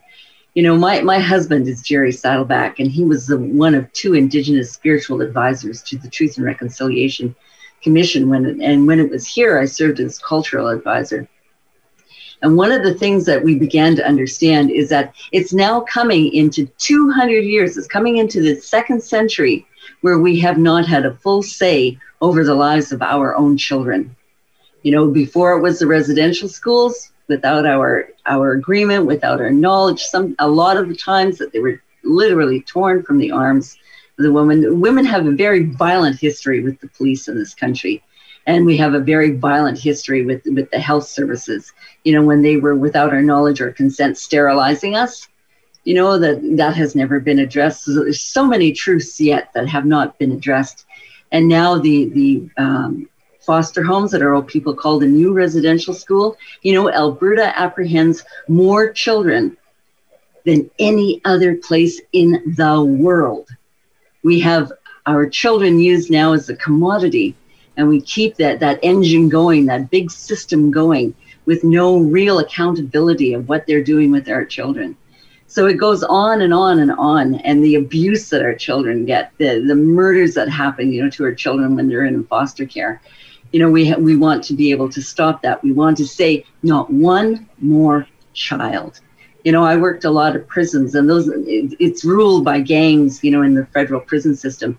And when we were talking about this, about their lives and growing up in foster care, and they didn't blame their mothers. What they said was, she may have been a prostitute, she may have been an alcoholic, she may have been an addict, but where were you talking about the government when she needed support, when she needed education, when she needed training for a job? And they said, there's only 2 reasons why we're here. They said racism and poverty. That's why we're here. So that we want to talk about that system, why it's so important to work with those systems, and it's not going to take, right away to change the systemic parts in those systems that are racist, because people, they know that racism is a terrible thing, but when faced with it in themselves, they don't recognize it. They don't know what it is. And they don't want to be part of that because they don't want to believe that they themselves are racist.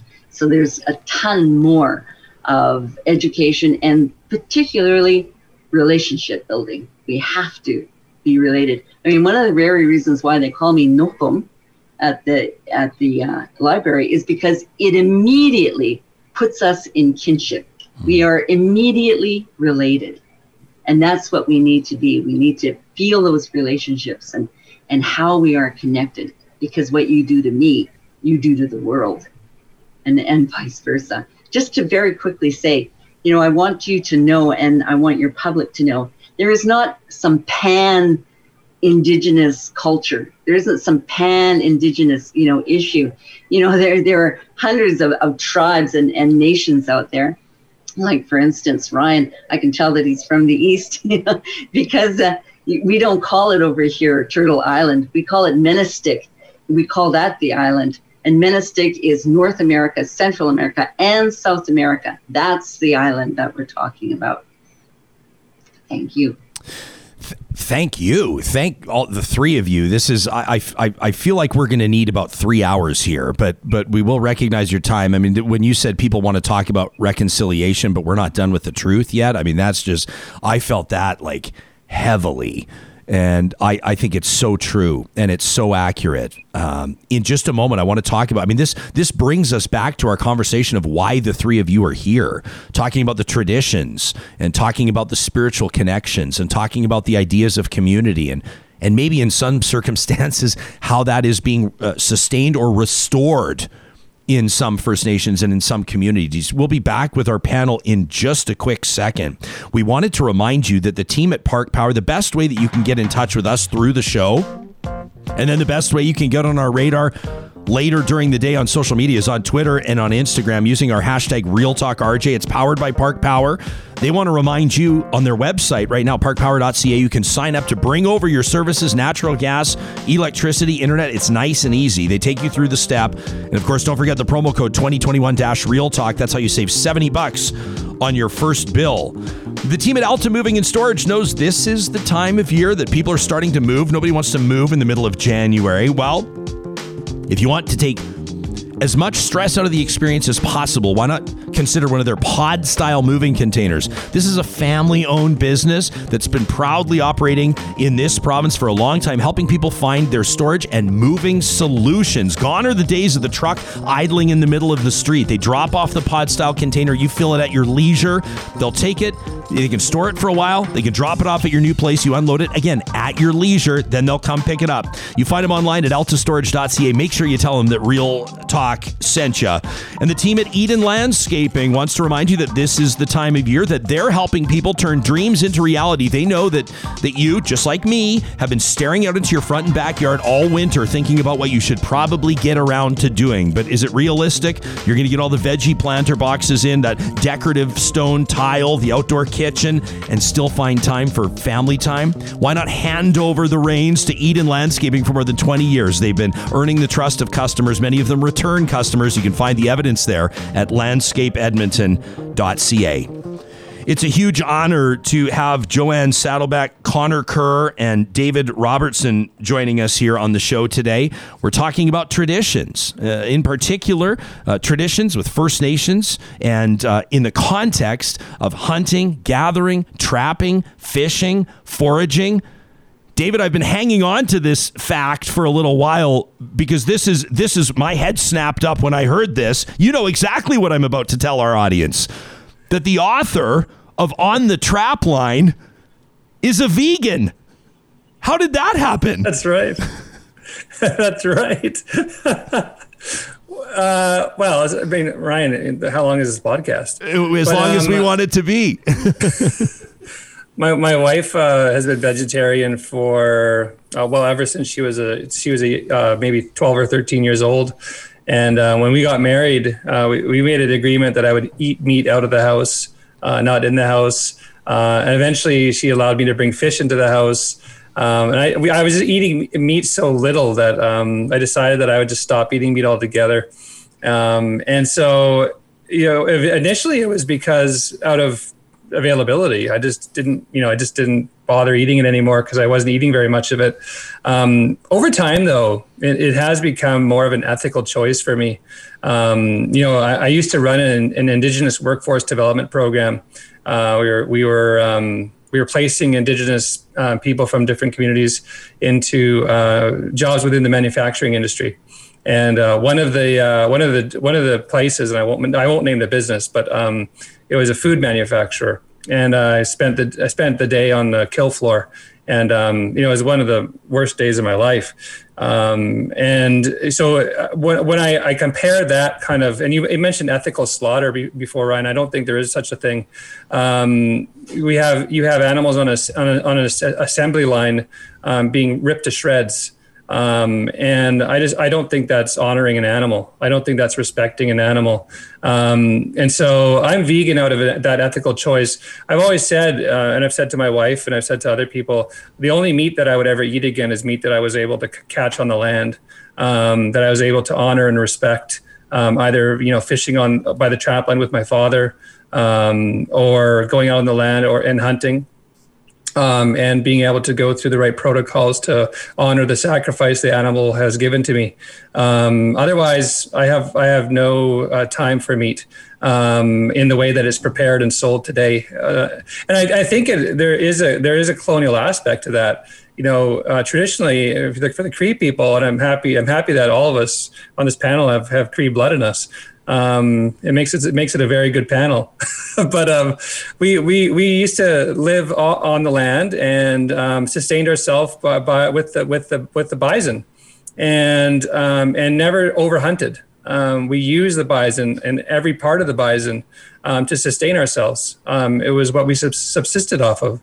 And then when settlers came into this country, overhunted and almost made the bison extinct. And we are overhunting now in mass producing meat for people to eat. I just think we need to have more respect for animals, as we do need to have more respect for the environment and for the land. And that's been my stance on it, and that's why it's turned from just being, wanting to make my wife happy, which I still want to do, to a very ethical choice. I appreciate your candor. I'm on this journey where I've got to say a few things just right up front. There's nothing better in the world to me than a beautifully prepared piece of meat with some freshly grated horseradish on top and some butter, pan seared potatoes. I mean, like, that really gets me going. But at the same time, I am also really starting to wrestle with questions around these types of things, and I can totally understand how that journey. I don't think that that you have to pick a team and then fight the other team. I think for me, it's a process. I'm curious to know where I'll be in 30 years. Quite honestly, I don't ever see myself completely cutting off meat. But at the same time, a story like yours absolutely fascinates me. I think it's really interesting. Jo-Ann, I couldn't help but notice that you were nodding throughout what he was saying. What were you connecting with there? I was connecting with the way that we do ceremonially have that relationship with meat, and that we see it as medicine. So it's done, these are deities. These are where our clan system come from. These animal clans and the sky clans. We recognize the kindness and compassion and love that they give to human beings to be able to sustain us. So absolutely, we have to honor them. We have to be there. May I just say one thing? I know that we're kind of coming to the end here. I wanted to say something about where culture comes from, where that whole process comes from. We have all of it, our language, our gestural mannerisms, all of our ceremonies, they all come from one source, and that's our creation story, or what they call the long story. It's not that you have the long story and then more culture out here. No, the culture is the long story. The long story is the culture. When we had a sacred encampment, there were 4 versions. One, the first one, let's say very quickly, it was the intro version that took 4 days and 4 nights to tell. Several elders, on a 24-hour clock. And that second teepee, was the general version that took 16 days and nights to tell. That third teepee, that took 44 days and nights to tell. And then that 4th teepee that took 4 months to tell. That's how vast and how big our creation story is. So, and it contains everything, about our culture, including that relationship to meat, including that relationship to land, or that relationship to animals, I should say, and what our relationship is to it. So it's very steeped, in traditions of eons and eons, and it doesn't go away. They say even, our old people, their prayers were so powerful that their prayers just are on top of the land waiting for us to pick it up, so that it's never lost. It is never lost. And we regain it by ceremony, going into ceremony. Thank you very much for that. I just want to keep saying thank you. This is, and by the way, we want to respect your time, but just FYI, this is one of the shackles that came off when I left terrestrial mainstream corporate radio was that if an interview needs to go 10 more minutes, the interview can go 10 more minutes. It's a thing of real beauty here, but we recognize that you all have schedules and you've given us your time. Conor, circling back on, we've talked about tragedy today. We've talked about genocide. We've talked about tradition. We've talked about community. One of the beautiful things I think that we see around us is at least from my perception, using my words, a resurgence or an appreciation of renewal of understanding of Indigenous traditions, including things like hunting and gathering, but also the spirituality and the medicine we've talked about, etc. Much of this was intentionally stamped out, was intentionally killed, let's use the word, through these residential schools. That's one example. We've talked to survivors of the 60s scoop. We understand that much of this is not resolved. We talk about 7 generations that would see healing over the course of a great period of time. But do you see firsthand the restoration of some of this culture? What do you see with young people in particular, and how does it shape your perspective? Well, for one thing, it was pretty hard for me to realize that I was no longer a young person recently when I was chatting with some people, and a bunch of my students were like 19, 20, and that was a pretty difficult moment. It's all relative, Connor. It's all relative. I wanted to I was actually thinking of this when Jo-Ann was talking about the foster care in Alberta here in that system, and I remember I was younger at this point. I was probably in my mid-20s, and we were setting up medicine picking and harvesting on a local First Nation around Edmonton, on Paul First Nation, for kids who were in the child intervention system at the time. And I remember there was this one young boy in particular, and he was, the social worker messages me beforehand and like basically listing off, this kid is, he's diagnosed with A to Z and everything. And they're talking about all his behavior issue, blah, blah, blah, blah, blah. And to watch out for him, basically. He's 10. He's this 10-year-old, beautiful boy.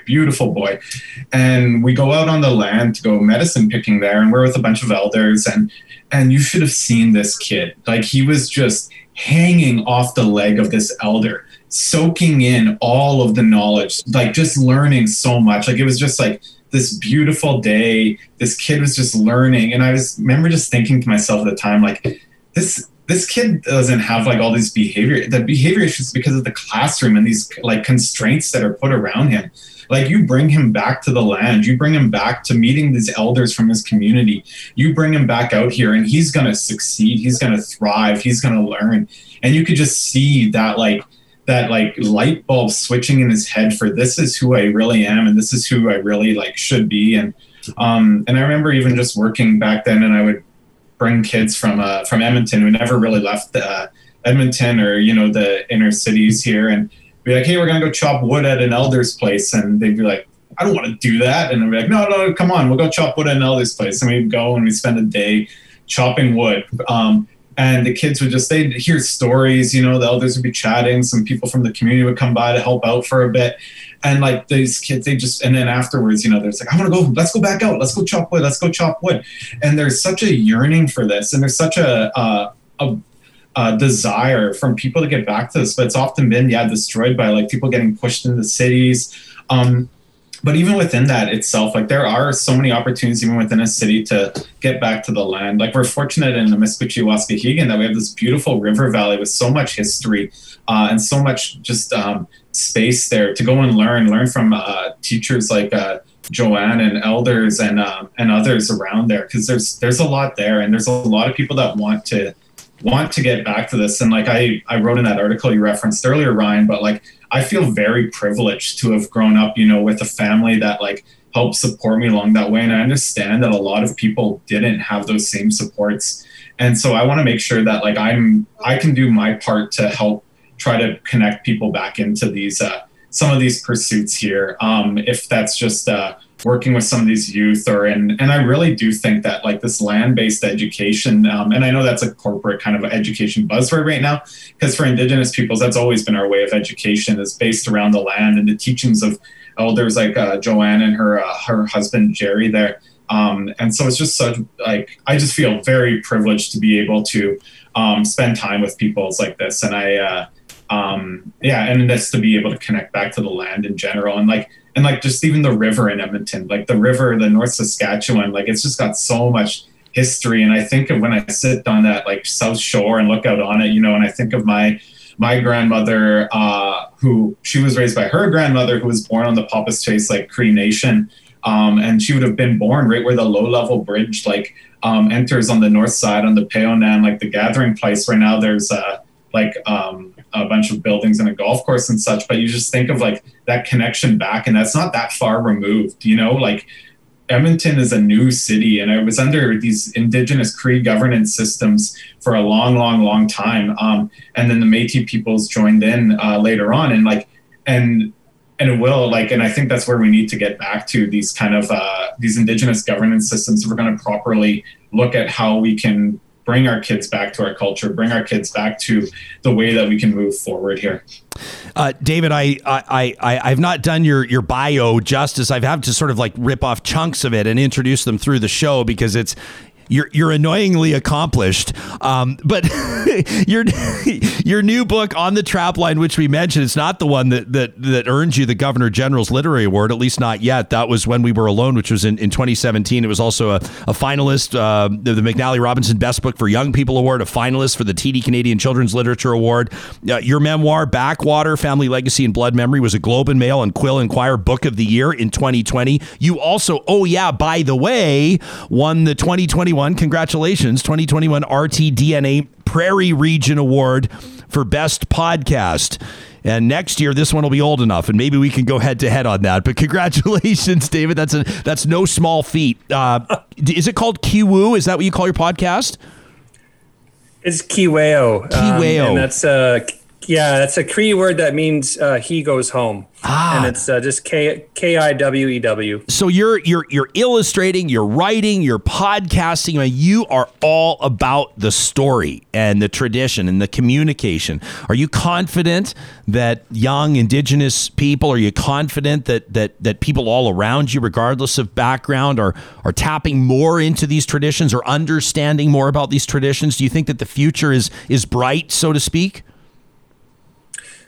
Yeah, I think it is. I think we're in a very important decade right now where we have seen, this movement towards cultural revitalization and cultural reclamation, which has been, encouraged by storytelling, which has been encouraged by more and more Indigenous writers being given a platform to tell their stories through literature, which has been enabled by elders, which has been enabled by knowledge keepers.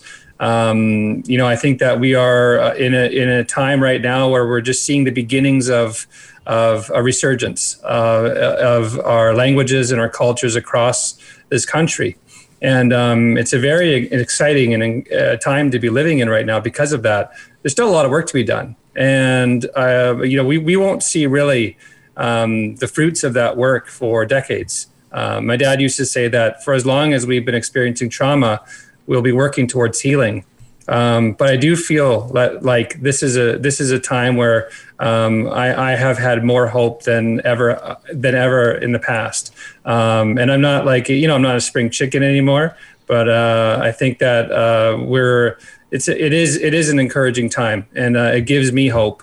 That not only Indigenous children and Indigenous people are going through this important time of reclamation, but non-Indigenous readers, for example, are learning truths through story. And it's helping us to share knowledge that's important to build better leaders. As youth read these stories and grow up with the knowledge that we never had when we were growing up. And so for all those reasons, I think that while there's a lot of work to be done, we're in a pretty good spot right now, to well positioned to be in a better future. And Jo-Ann, you've got I suppose this year to do exactly that with a really unique opportunity as the elder in residence at the Edmonton Public Library. How is what David's just described and Conor as well, and what we've been talking about today, how does that influence how you have been spending and how you'll continue to invest in this year? At the Edmonton Public Library, I am their elder in residence, just not for 2021. That was kind of a misleading, thing that our marketing did. But the you mean you're there for longer? Pardon me? Are you there for longer? Is that what you mean? Oh, absolutely. Oh, I thought it was a 1 year. It's typically been a 1 year term. Is that not the case anymore? No. Oh, no. Great, no. great. It's not the case. Yeah, yeah. But what I wanted to convey about what all this talk has done for me is to leave you with this, or to make sure that this is said, is that before Europeans came over here, we had treaties between nations already that existed, and they were based on one single principle. The Creator made everything perfect. Let's leave it as is. Like I say, that ability to maintain, and sustain and help to keep healthy the land, that the sophistication, again, of philosophy and technology that it takes to do that, to leave as small a human imprint as possible. And there's a whole series of things, how we work the culture in order to make that happen. I wanted to make sure to say that. And that's what all of this taught. Always leads me back to what our old people already knew. You know, when they call us, you know, Cree, they call us nomadic, but it wasn't, we were just wandering, you know, aimlessly, you know, about. I mean, we had very specific paths that we went to that led us straight through to South America, you know, on our medicine journeys, you know, that when we were following the buffalo, you know, on this land. And I also wanted to blow one more myth, you know, that people think about. They say that there were no horses here.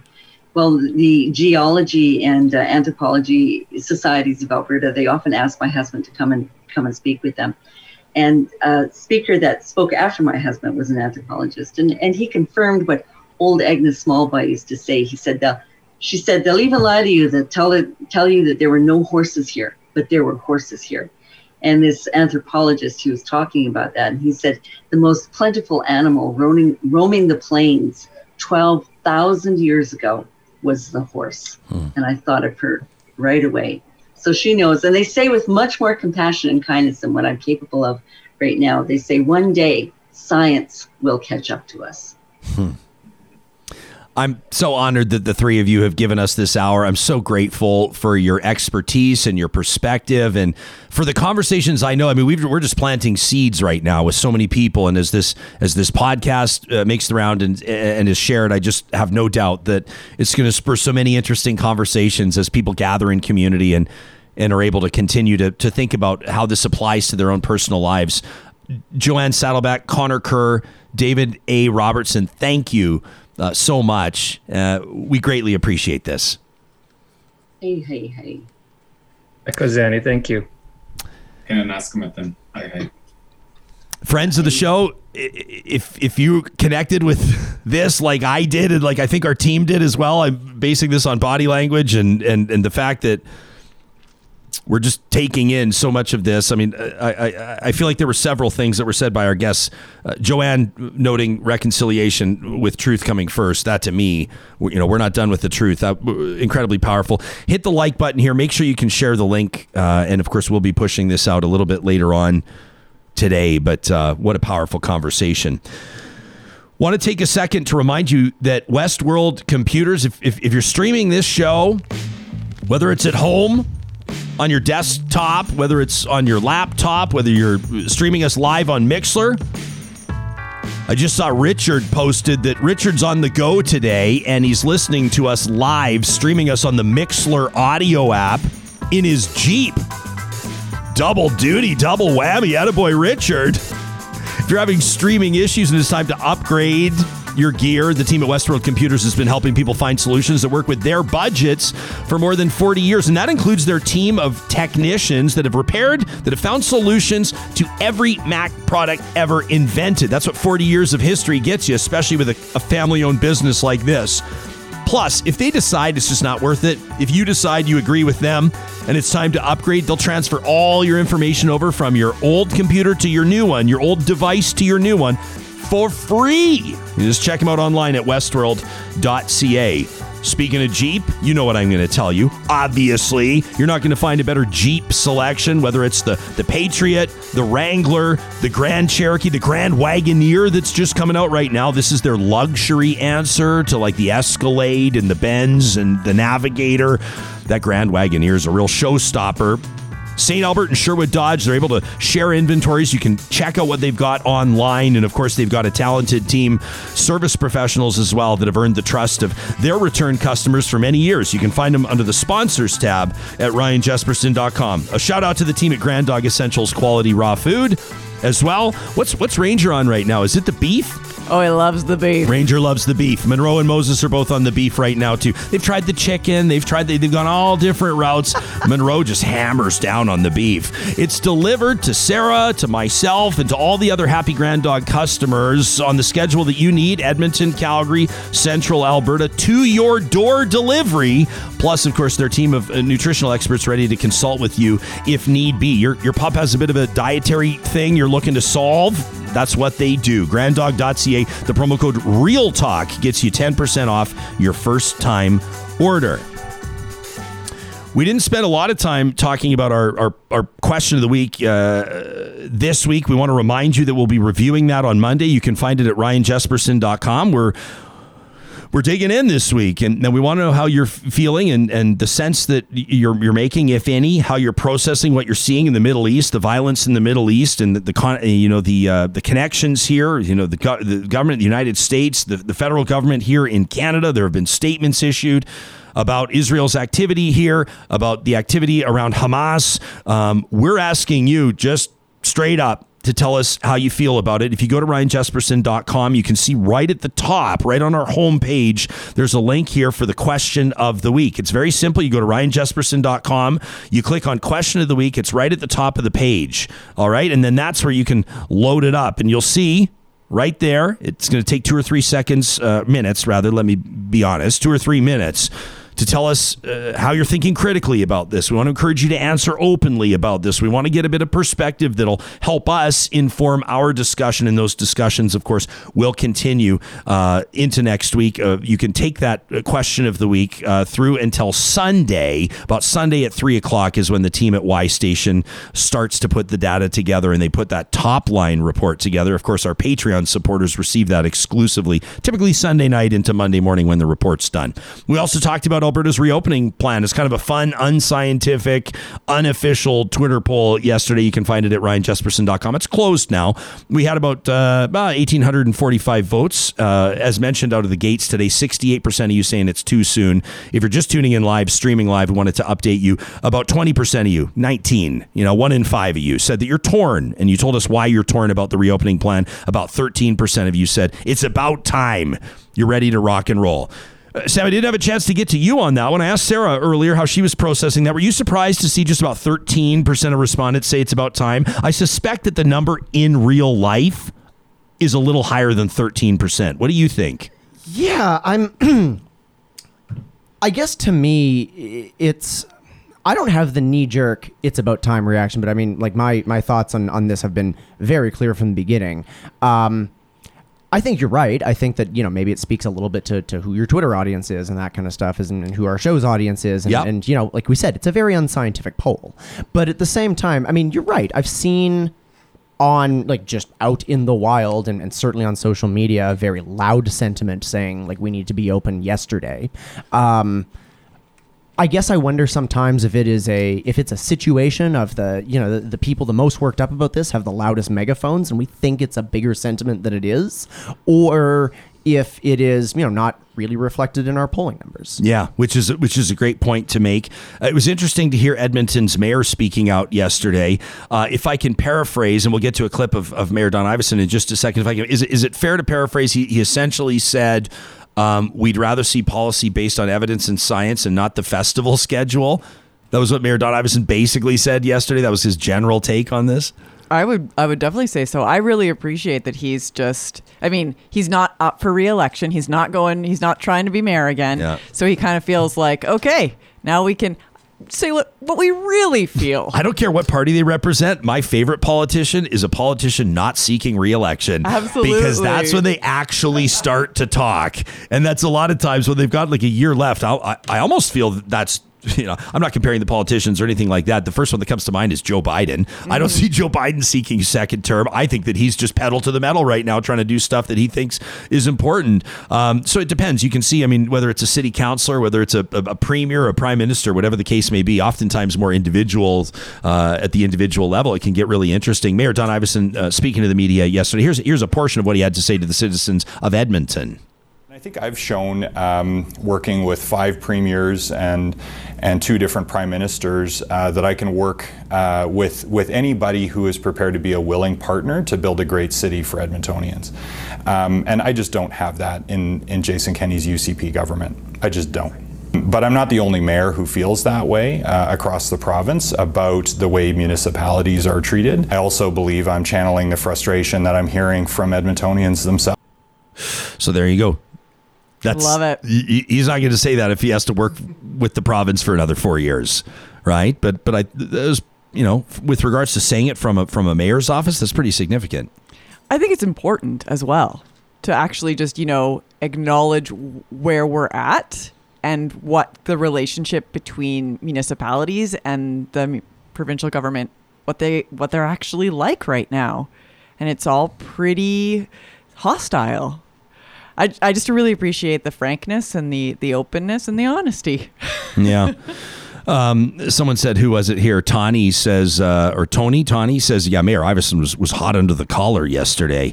And then Jillian says, Mayor Iveson's always hot. I think you mean hot under the, I'm assuming that's what, we would never want to, we never want to be anything less than professional here. I'm assuming that Jillian just means that he's hot under the collar quite often. I don't know what that means. Michelle says, I feel like POTUS is governing as though he's not going to seek re-election, but I hope it will lead to his re-election should he run again.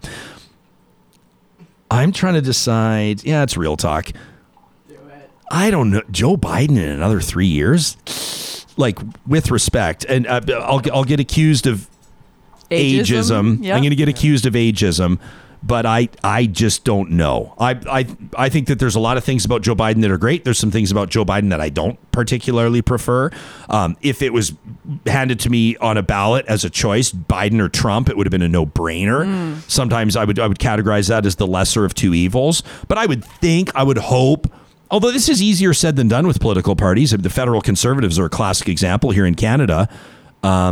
It's easier said than done to just like groom and ready top talent that doesn't get power hungry and look to, you know what I'm saying? Like one of the things that's always interesting for me is that whether it's Republicans or Democrats, through the course of, when they're those that are seeking the nomination, oftentimes there's like 15 candidates and they go at each other's throats and point out what lousy candidates the other person, and then one person wins, and then they're all like, but they're actually great.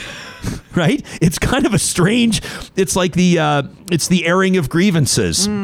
Right? For those that observe Festivus, it's the airing of grievances publicly, and then they find the candidate, and then they go, so I have to assume that it's obvious to some. I'm just trying to state the obvious without actually saying it. Just say it. Well, no, I mean, there's the Joe Biden that like, there's like the gifs of him like running alongside President Obama and like doing all the cool stuff and like yeah, and like there's there's that famous gif of him like he puts his aviator sunglasses down and zooms off in the convertible, and there's that Joe Biden.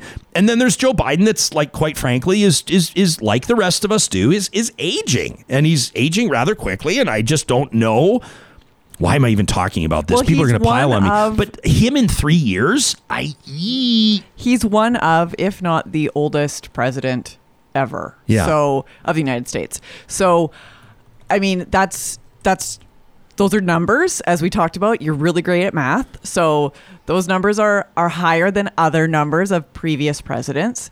There is talk of, Kamala Harris being well positioned to then come into the presidency. But as Joe Biden knows, being VP doesn't automatically win you the Oval Office, right? Absolutely, and nor should it. So he is the oldest person to assume the presidency. He took the presidential oath of office 2 months after turning 78.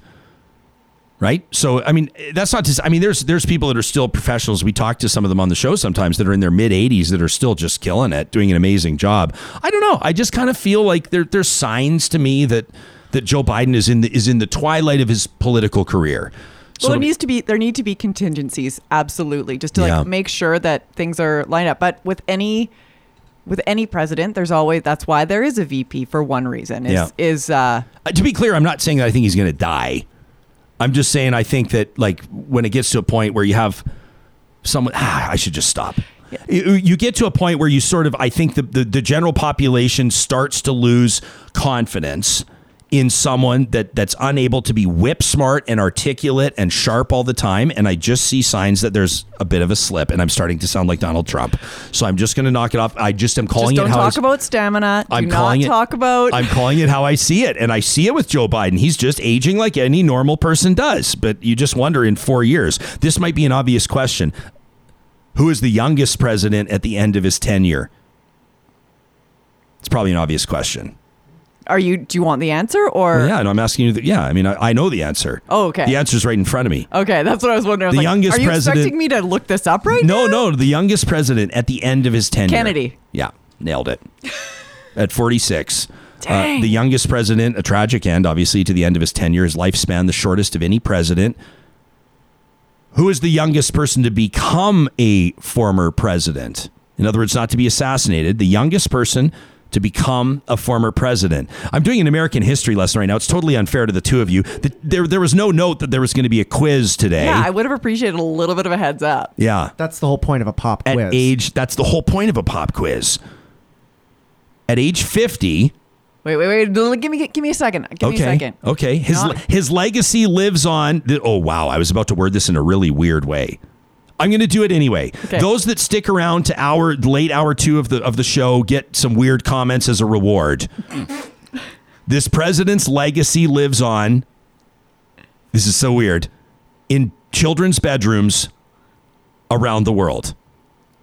Jimmy Carter? Do you know, Sam? Teddy Roosevelt? Boom! That's 2 points for you, Sam. Teddy Roosevelt, the teddy bear, the whole 9 yards. It's like one of the most amazing. Are you just hearing about this? That was a very obvious hint. Yeah, I was. Well, because I didn't want to leave us hanging here for ages. The oldest president at the end of his tenure was former Hollywood actor Ronald Reagan okay. at 77. But of course, when Joe Biden leaves office, if and when Joe Biden, well, obviously not if. I was like, where are you going with that one? When Joe Biden, transitions over to eternal life. He'll be the oldest. So yeah, pretty interesting stats there on the fly. You'd never believe this, Real Talkers, but we did not plan this. You'd never believe it, but this was not on our list of things that we were going to talk about today. Spartan Canuck says William Henry Harrison actually had the shortest tenure. Interesting. Yeah, we didn't. I don't think we awarded anyone with the shortest tenure, just the youngest at the conclusion of their tenure. But this is great. People are starting. This is why the live chat's so great. People were guessing Clinton, Obama. In fact, no. There you have it. Well, how many points did I get? I mean, Sam got 2. What did you answer correctly Kennedy. again? Remind me. Kennedy. Oh, actually, you deserve. Yeah, no, that was good. Yeah, and actually, you answered with authority. It did. Decisive. To keep it neck and neck, to keep this a nail biter, you also will receive 2 points. Do we have any canned applause? This feels like this. Hang on, easy there, big chucker. Some random guy says, "I love how Ryan keeps saying how he won't say something potentially problematic, and then he just does it anyway." Yeah. That's kind of the whole point of the show. Not for me to come on here and be an asshole, but like if there's something that I feel is real and worth saying, we want to say it. You know, one question I didn't get to with David A. Robertson, Governor General award-winning author. I'd like to get him back sometime and talk to, because the conversation was going in a I don't want to say a more meaningful place, but I'm going to say today at least a way more important place, talking about traditions and residential schools, and boy was that ever powerful. But I'd love to know, we'll get him back sometime, how does he reconcile, because this is more, I think, of an individual interview question, but how does he, so he talks about the ethics of becoming a vegan in that journey, which was a fascinating journey, right? Even the negotiation with his now wife about eating meat outside the home, not bringing it into the home, right? Fascinating relationship dynamics between, carnivores, whatever you call them, and vegans or vegetarians, right? Well, this is the struggle that I have. I call myself a faux vegetarian or a pseudo vegetarian because I'm kind of like selective, but I really... So you're like sort of like a metropolitan. You're like sort of like a... You're a surface vegan. I'm a surface. When it's popular. When you're with other vegans, you're definitely a vegan. No. And then at the Real Talk Christmas party, you're going to be just the first one in line at the pot roast, just No, that is not what I am. I don't cook meat in my house. Okay. However, Ranger, people that know, I feed Ranger meat. You feed him quality raw meat from Grand Dog Essentials. Twice a day. Yeah. And it's... But what, are you going to feed your dog salad? Well, you can't. I can't. No, that's my point. Yeah. That's my whole point. Like if your dog was in the wild, in other words, if it was a wolf, it's not going to be eating. It's not going to be foraging for dandelions. Absolutely, but that's precisely like when you're talking about David A. Robinson and just saying that he had that struggle.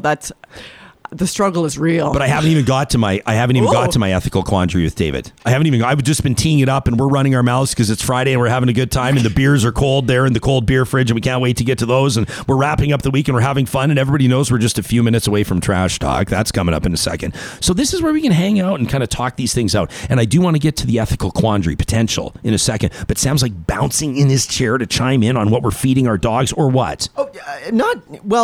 I have a really good friend. Her name's Bree. She's in Toronto. Big shout out to her. She's a vegan. She's very outspoken about it, and she That's has, weird.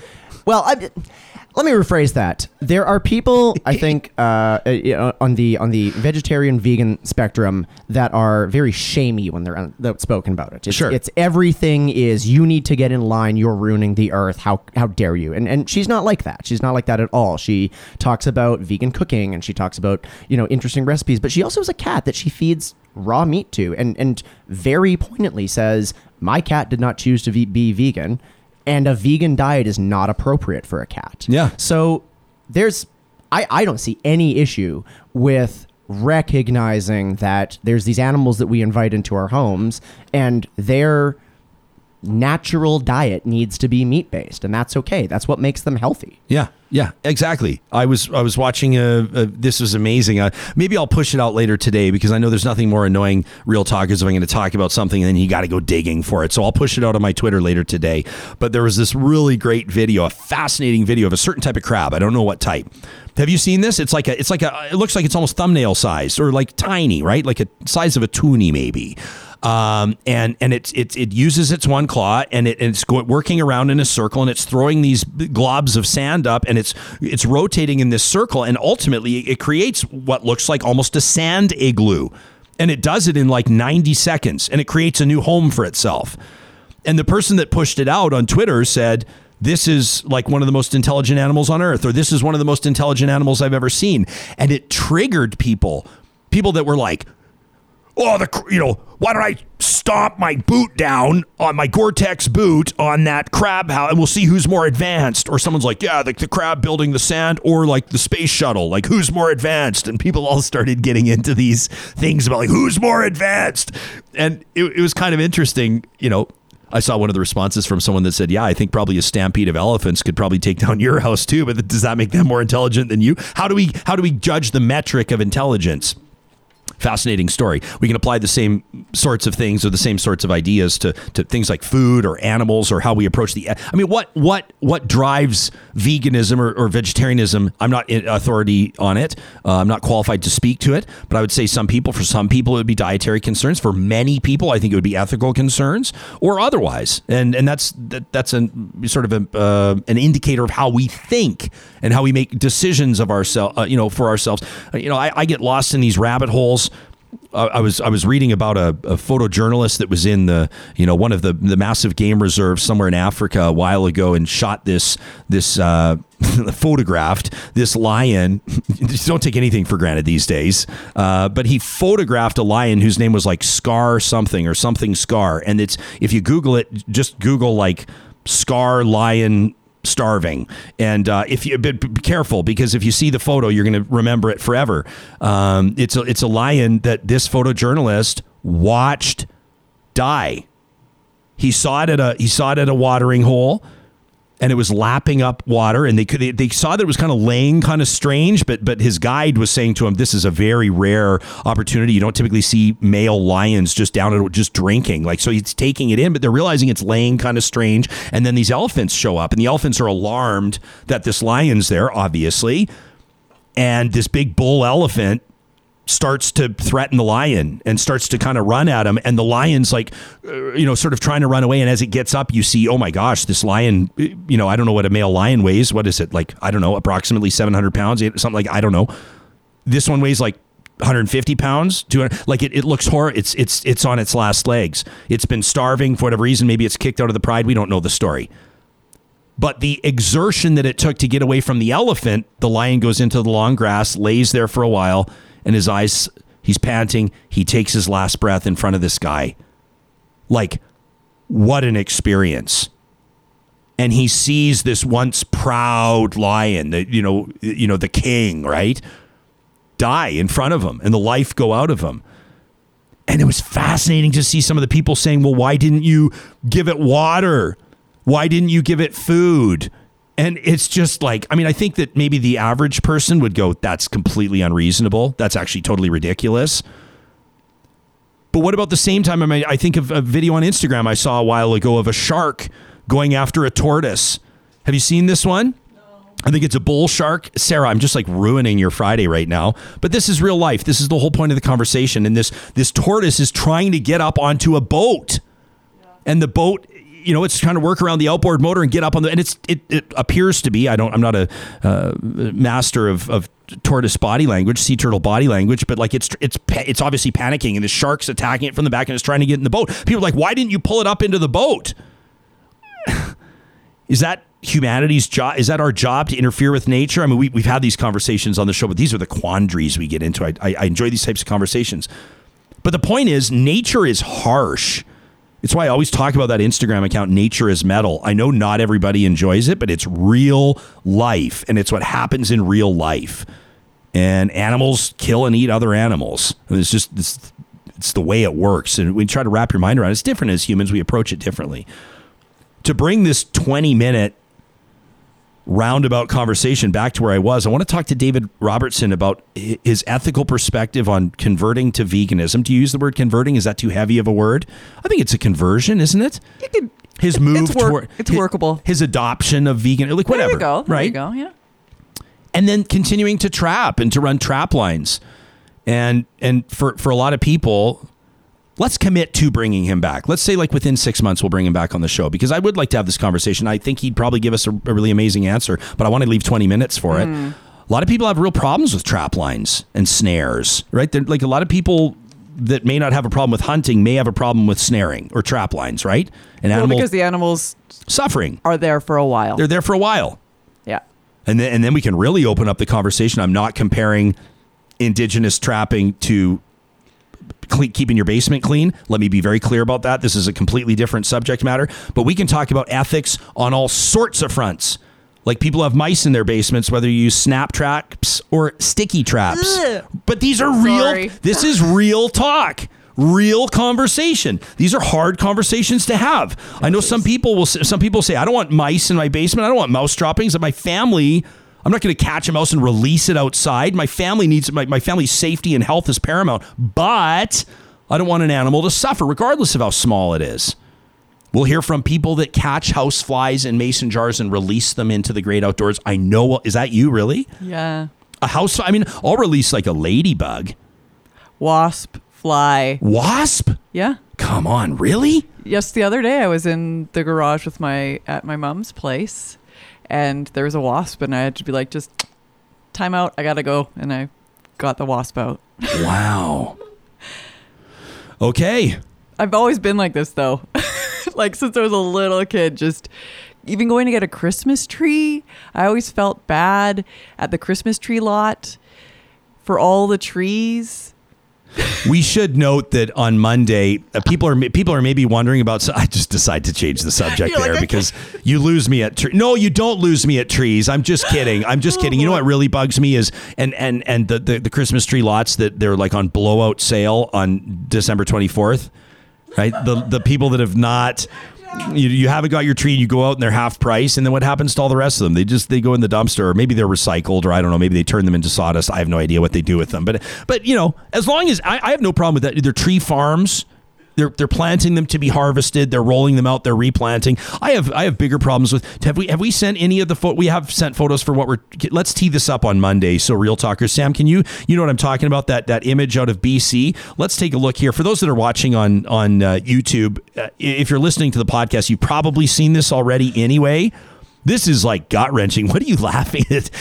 I don't expect you to be laughing at this photo. People are outraged. Sorry, there's just someone just said that I am Phoebe Buffet. Oh, is that from Friends? Yeah. Is the Friends reunions on now? Everybody's talking about that. That's what's bringing it back. But have you been watching? I haven't, because it's on HBO Max. And It's just like, how many things do I have to buy? The answer is lots. Yeah. Yeah, the answer is lots. So trees. Take us into this, though, because people are saying that, when it comes to old growth, this is a Sitka spruce. Is that correct?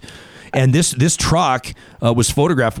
Tell us who we're talking to on Monday, Sarah. We're actually speaking with the person that took that first photo. It's the photo that started it all. And then a reporter got to see the photo. She's an artist, is the person that took the photo, that lives on Vancouver Island.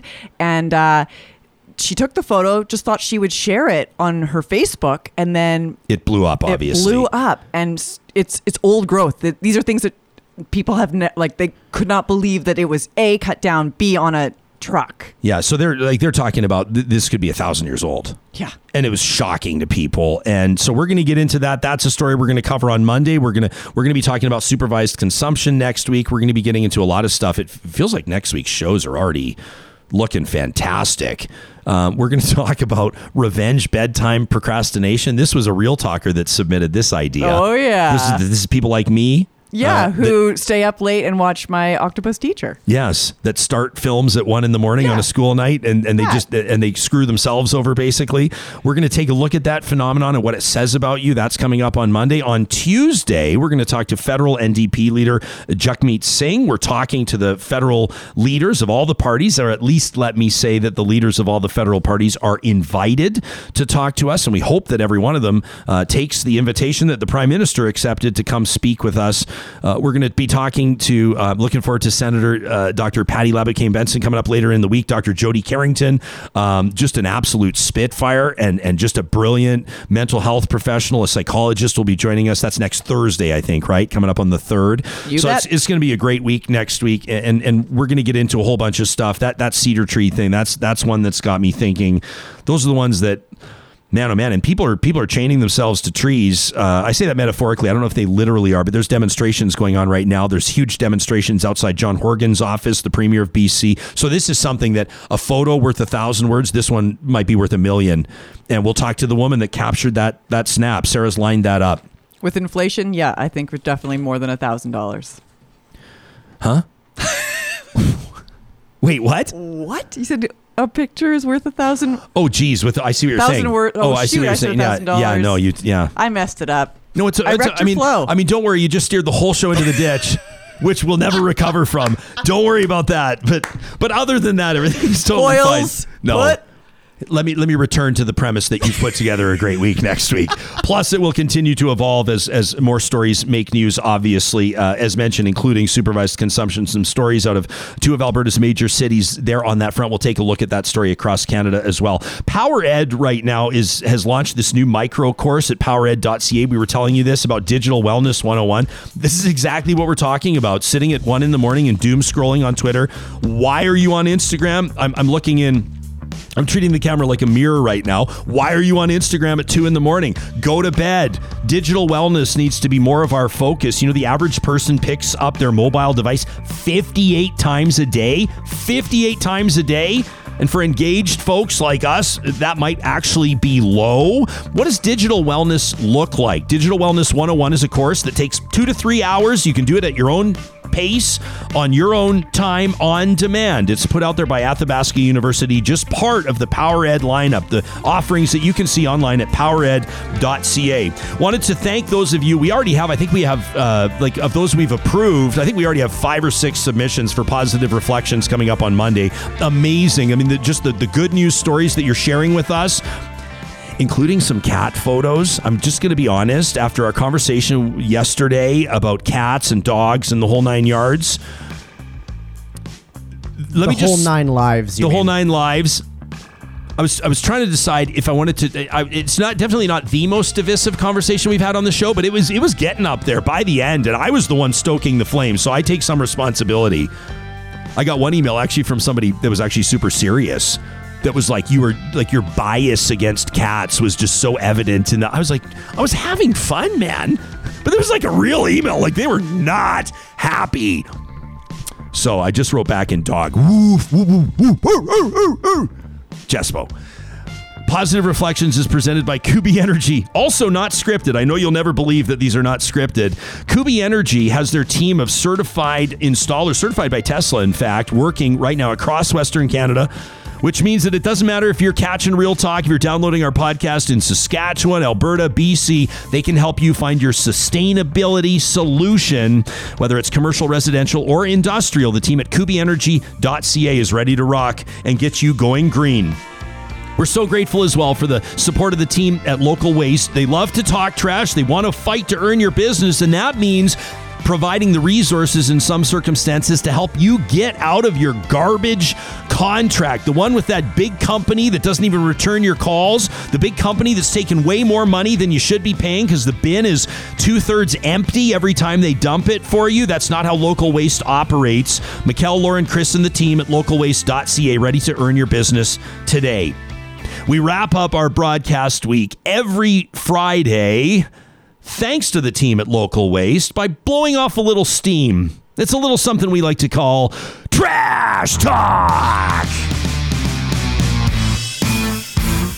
All right, Lisa took me up on my challenge to send us a trash talk that would actually make us laugh. She says, I have the most annoying neighbor ever. He moved in over the fall. I can't quite pinpoint the exact time because he's actually been pretty well behaved up until 6 weeks ago, but now the entire neighborhood knows he's here. From announcing he's up early in the morning to upsetting our dogs with his disruptive trips through the back alley, he's driving me crazy. I'm not proud to admit I find myself thinking about taking more and more drastic measures to put a stop to this disruptive behavior. What do you mean, Lisa? She says, my neighborhood used to be such a peaceful oasis. Now it's being ruined by a single individual. I'm putting you on notice, annoying neighbor. You and I are headed for a showdown, Mr. Squirrel. That from Lisa. All right. I know some of you were getting concerned about where Lisa was going with that. I'm sure she's going to trap it humanely and release it in the woods. Danielle says, a potentially controversial opinion for you, but you want to know what's really grinding my gears this week?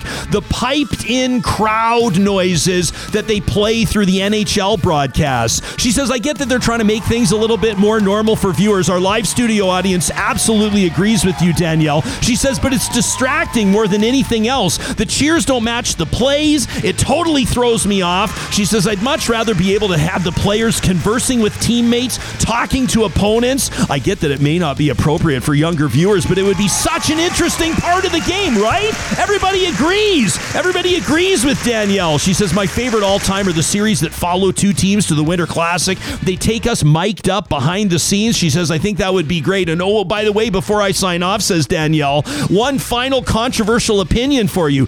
Go Leafs, go! Oh, yeah. No, the live studio audience didn't like that one. Went one step too far. What about this one from Doreen that says, Jespo, I was going through past episodes, past shows, and I loved your most recent roundtable regarding the proposed Alberta curriculum, but I want to respectfully point out something that one of your guests touched on. She says the chair of Edmonton's public school board, Ms. Trish Estabrooks, she says what happened with the coal policy, she says the government changed its mind. They changed direction. We saw that with the coal policy. Doreen says the equivalent win for education would be if the government kept the poorly drafted contents the same, but convinced the public they'd fixed the problem. I hope that's not the win we get for education. She says there's this widespread belief the government's listening to us on coal. All they've done is apologize and reinstate the policy while letting these coal leases continue ahead. They gave us a skewed survey. They appointed a so-called independent committee, but it doesn't even consider impact on water and land. It's nothing more than a delay game while companies do destructive exploratory work.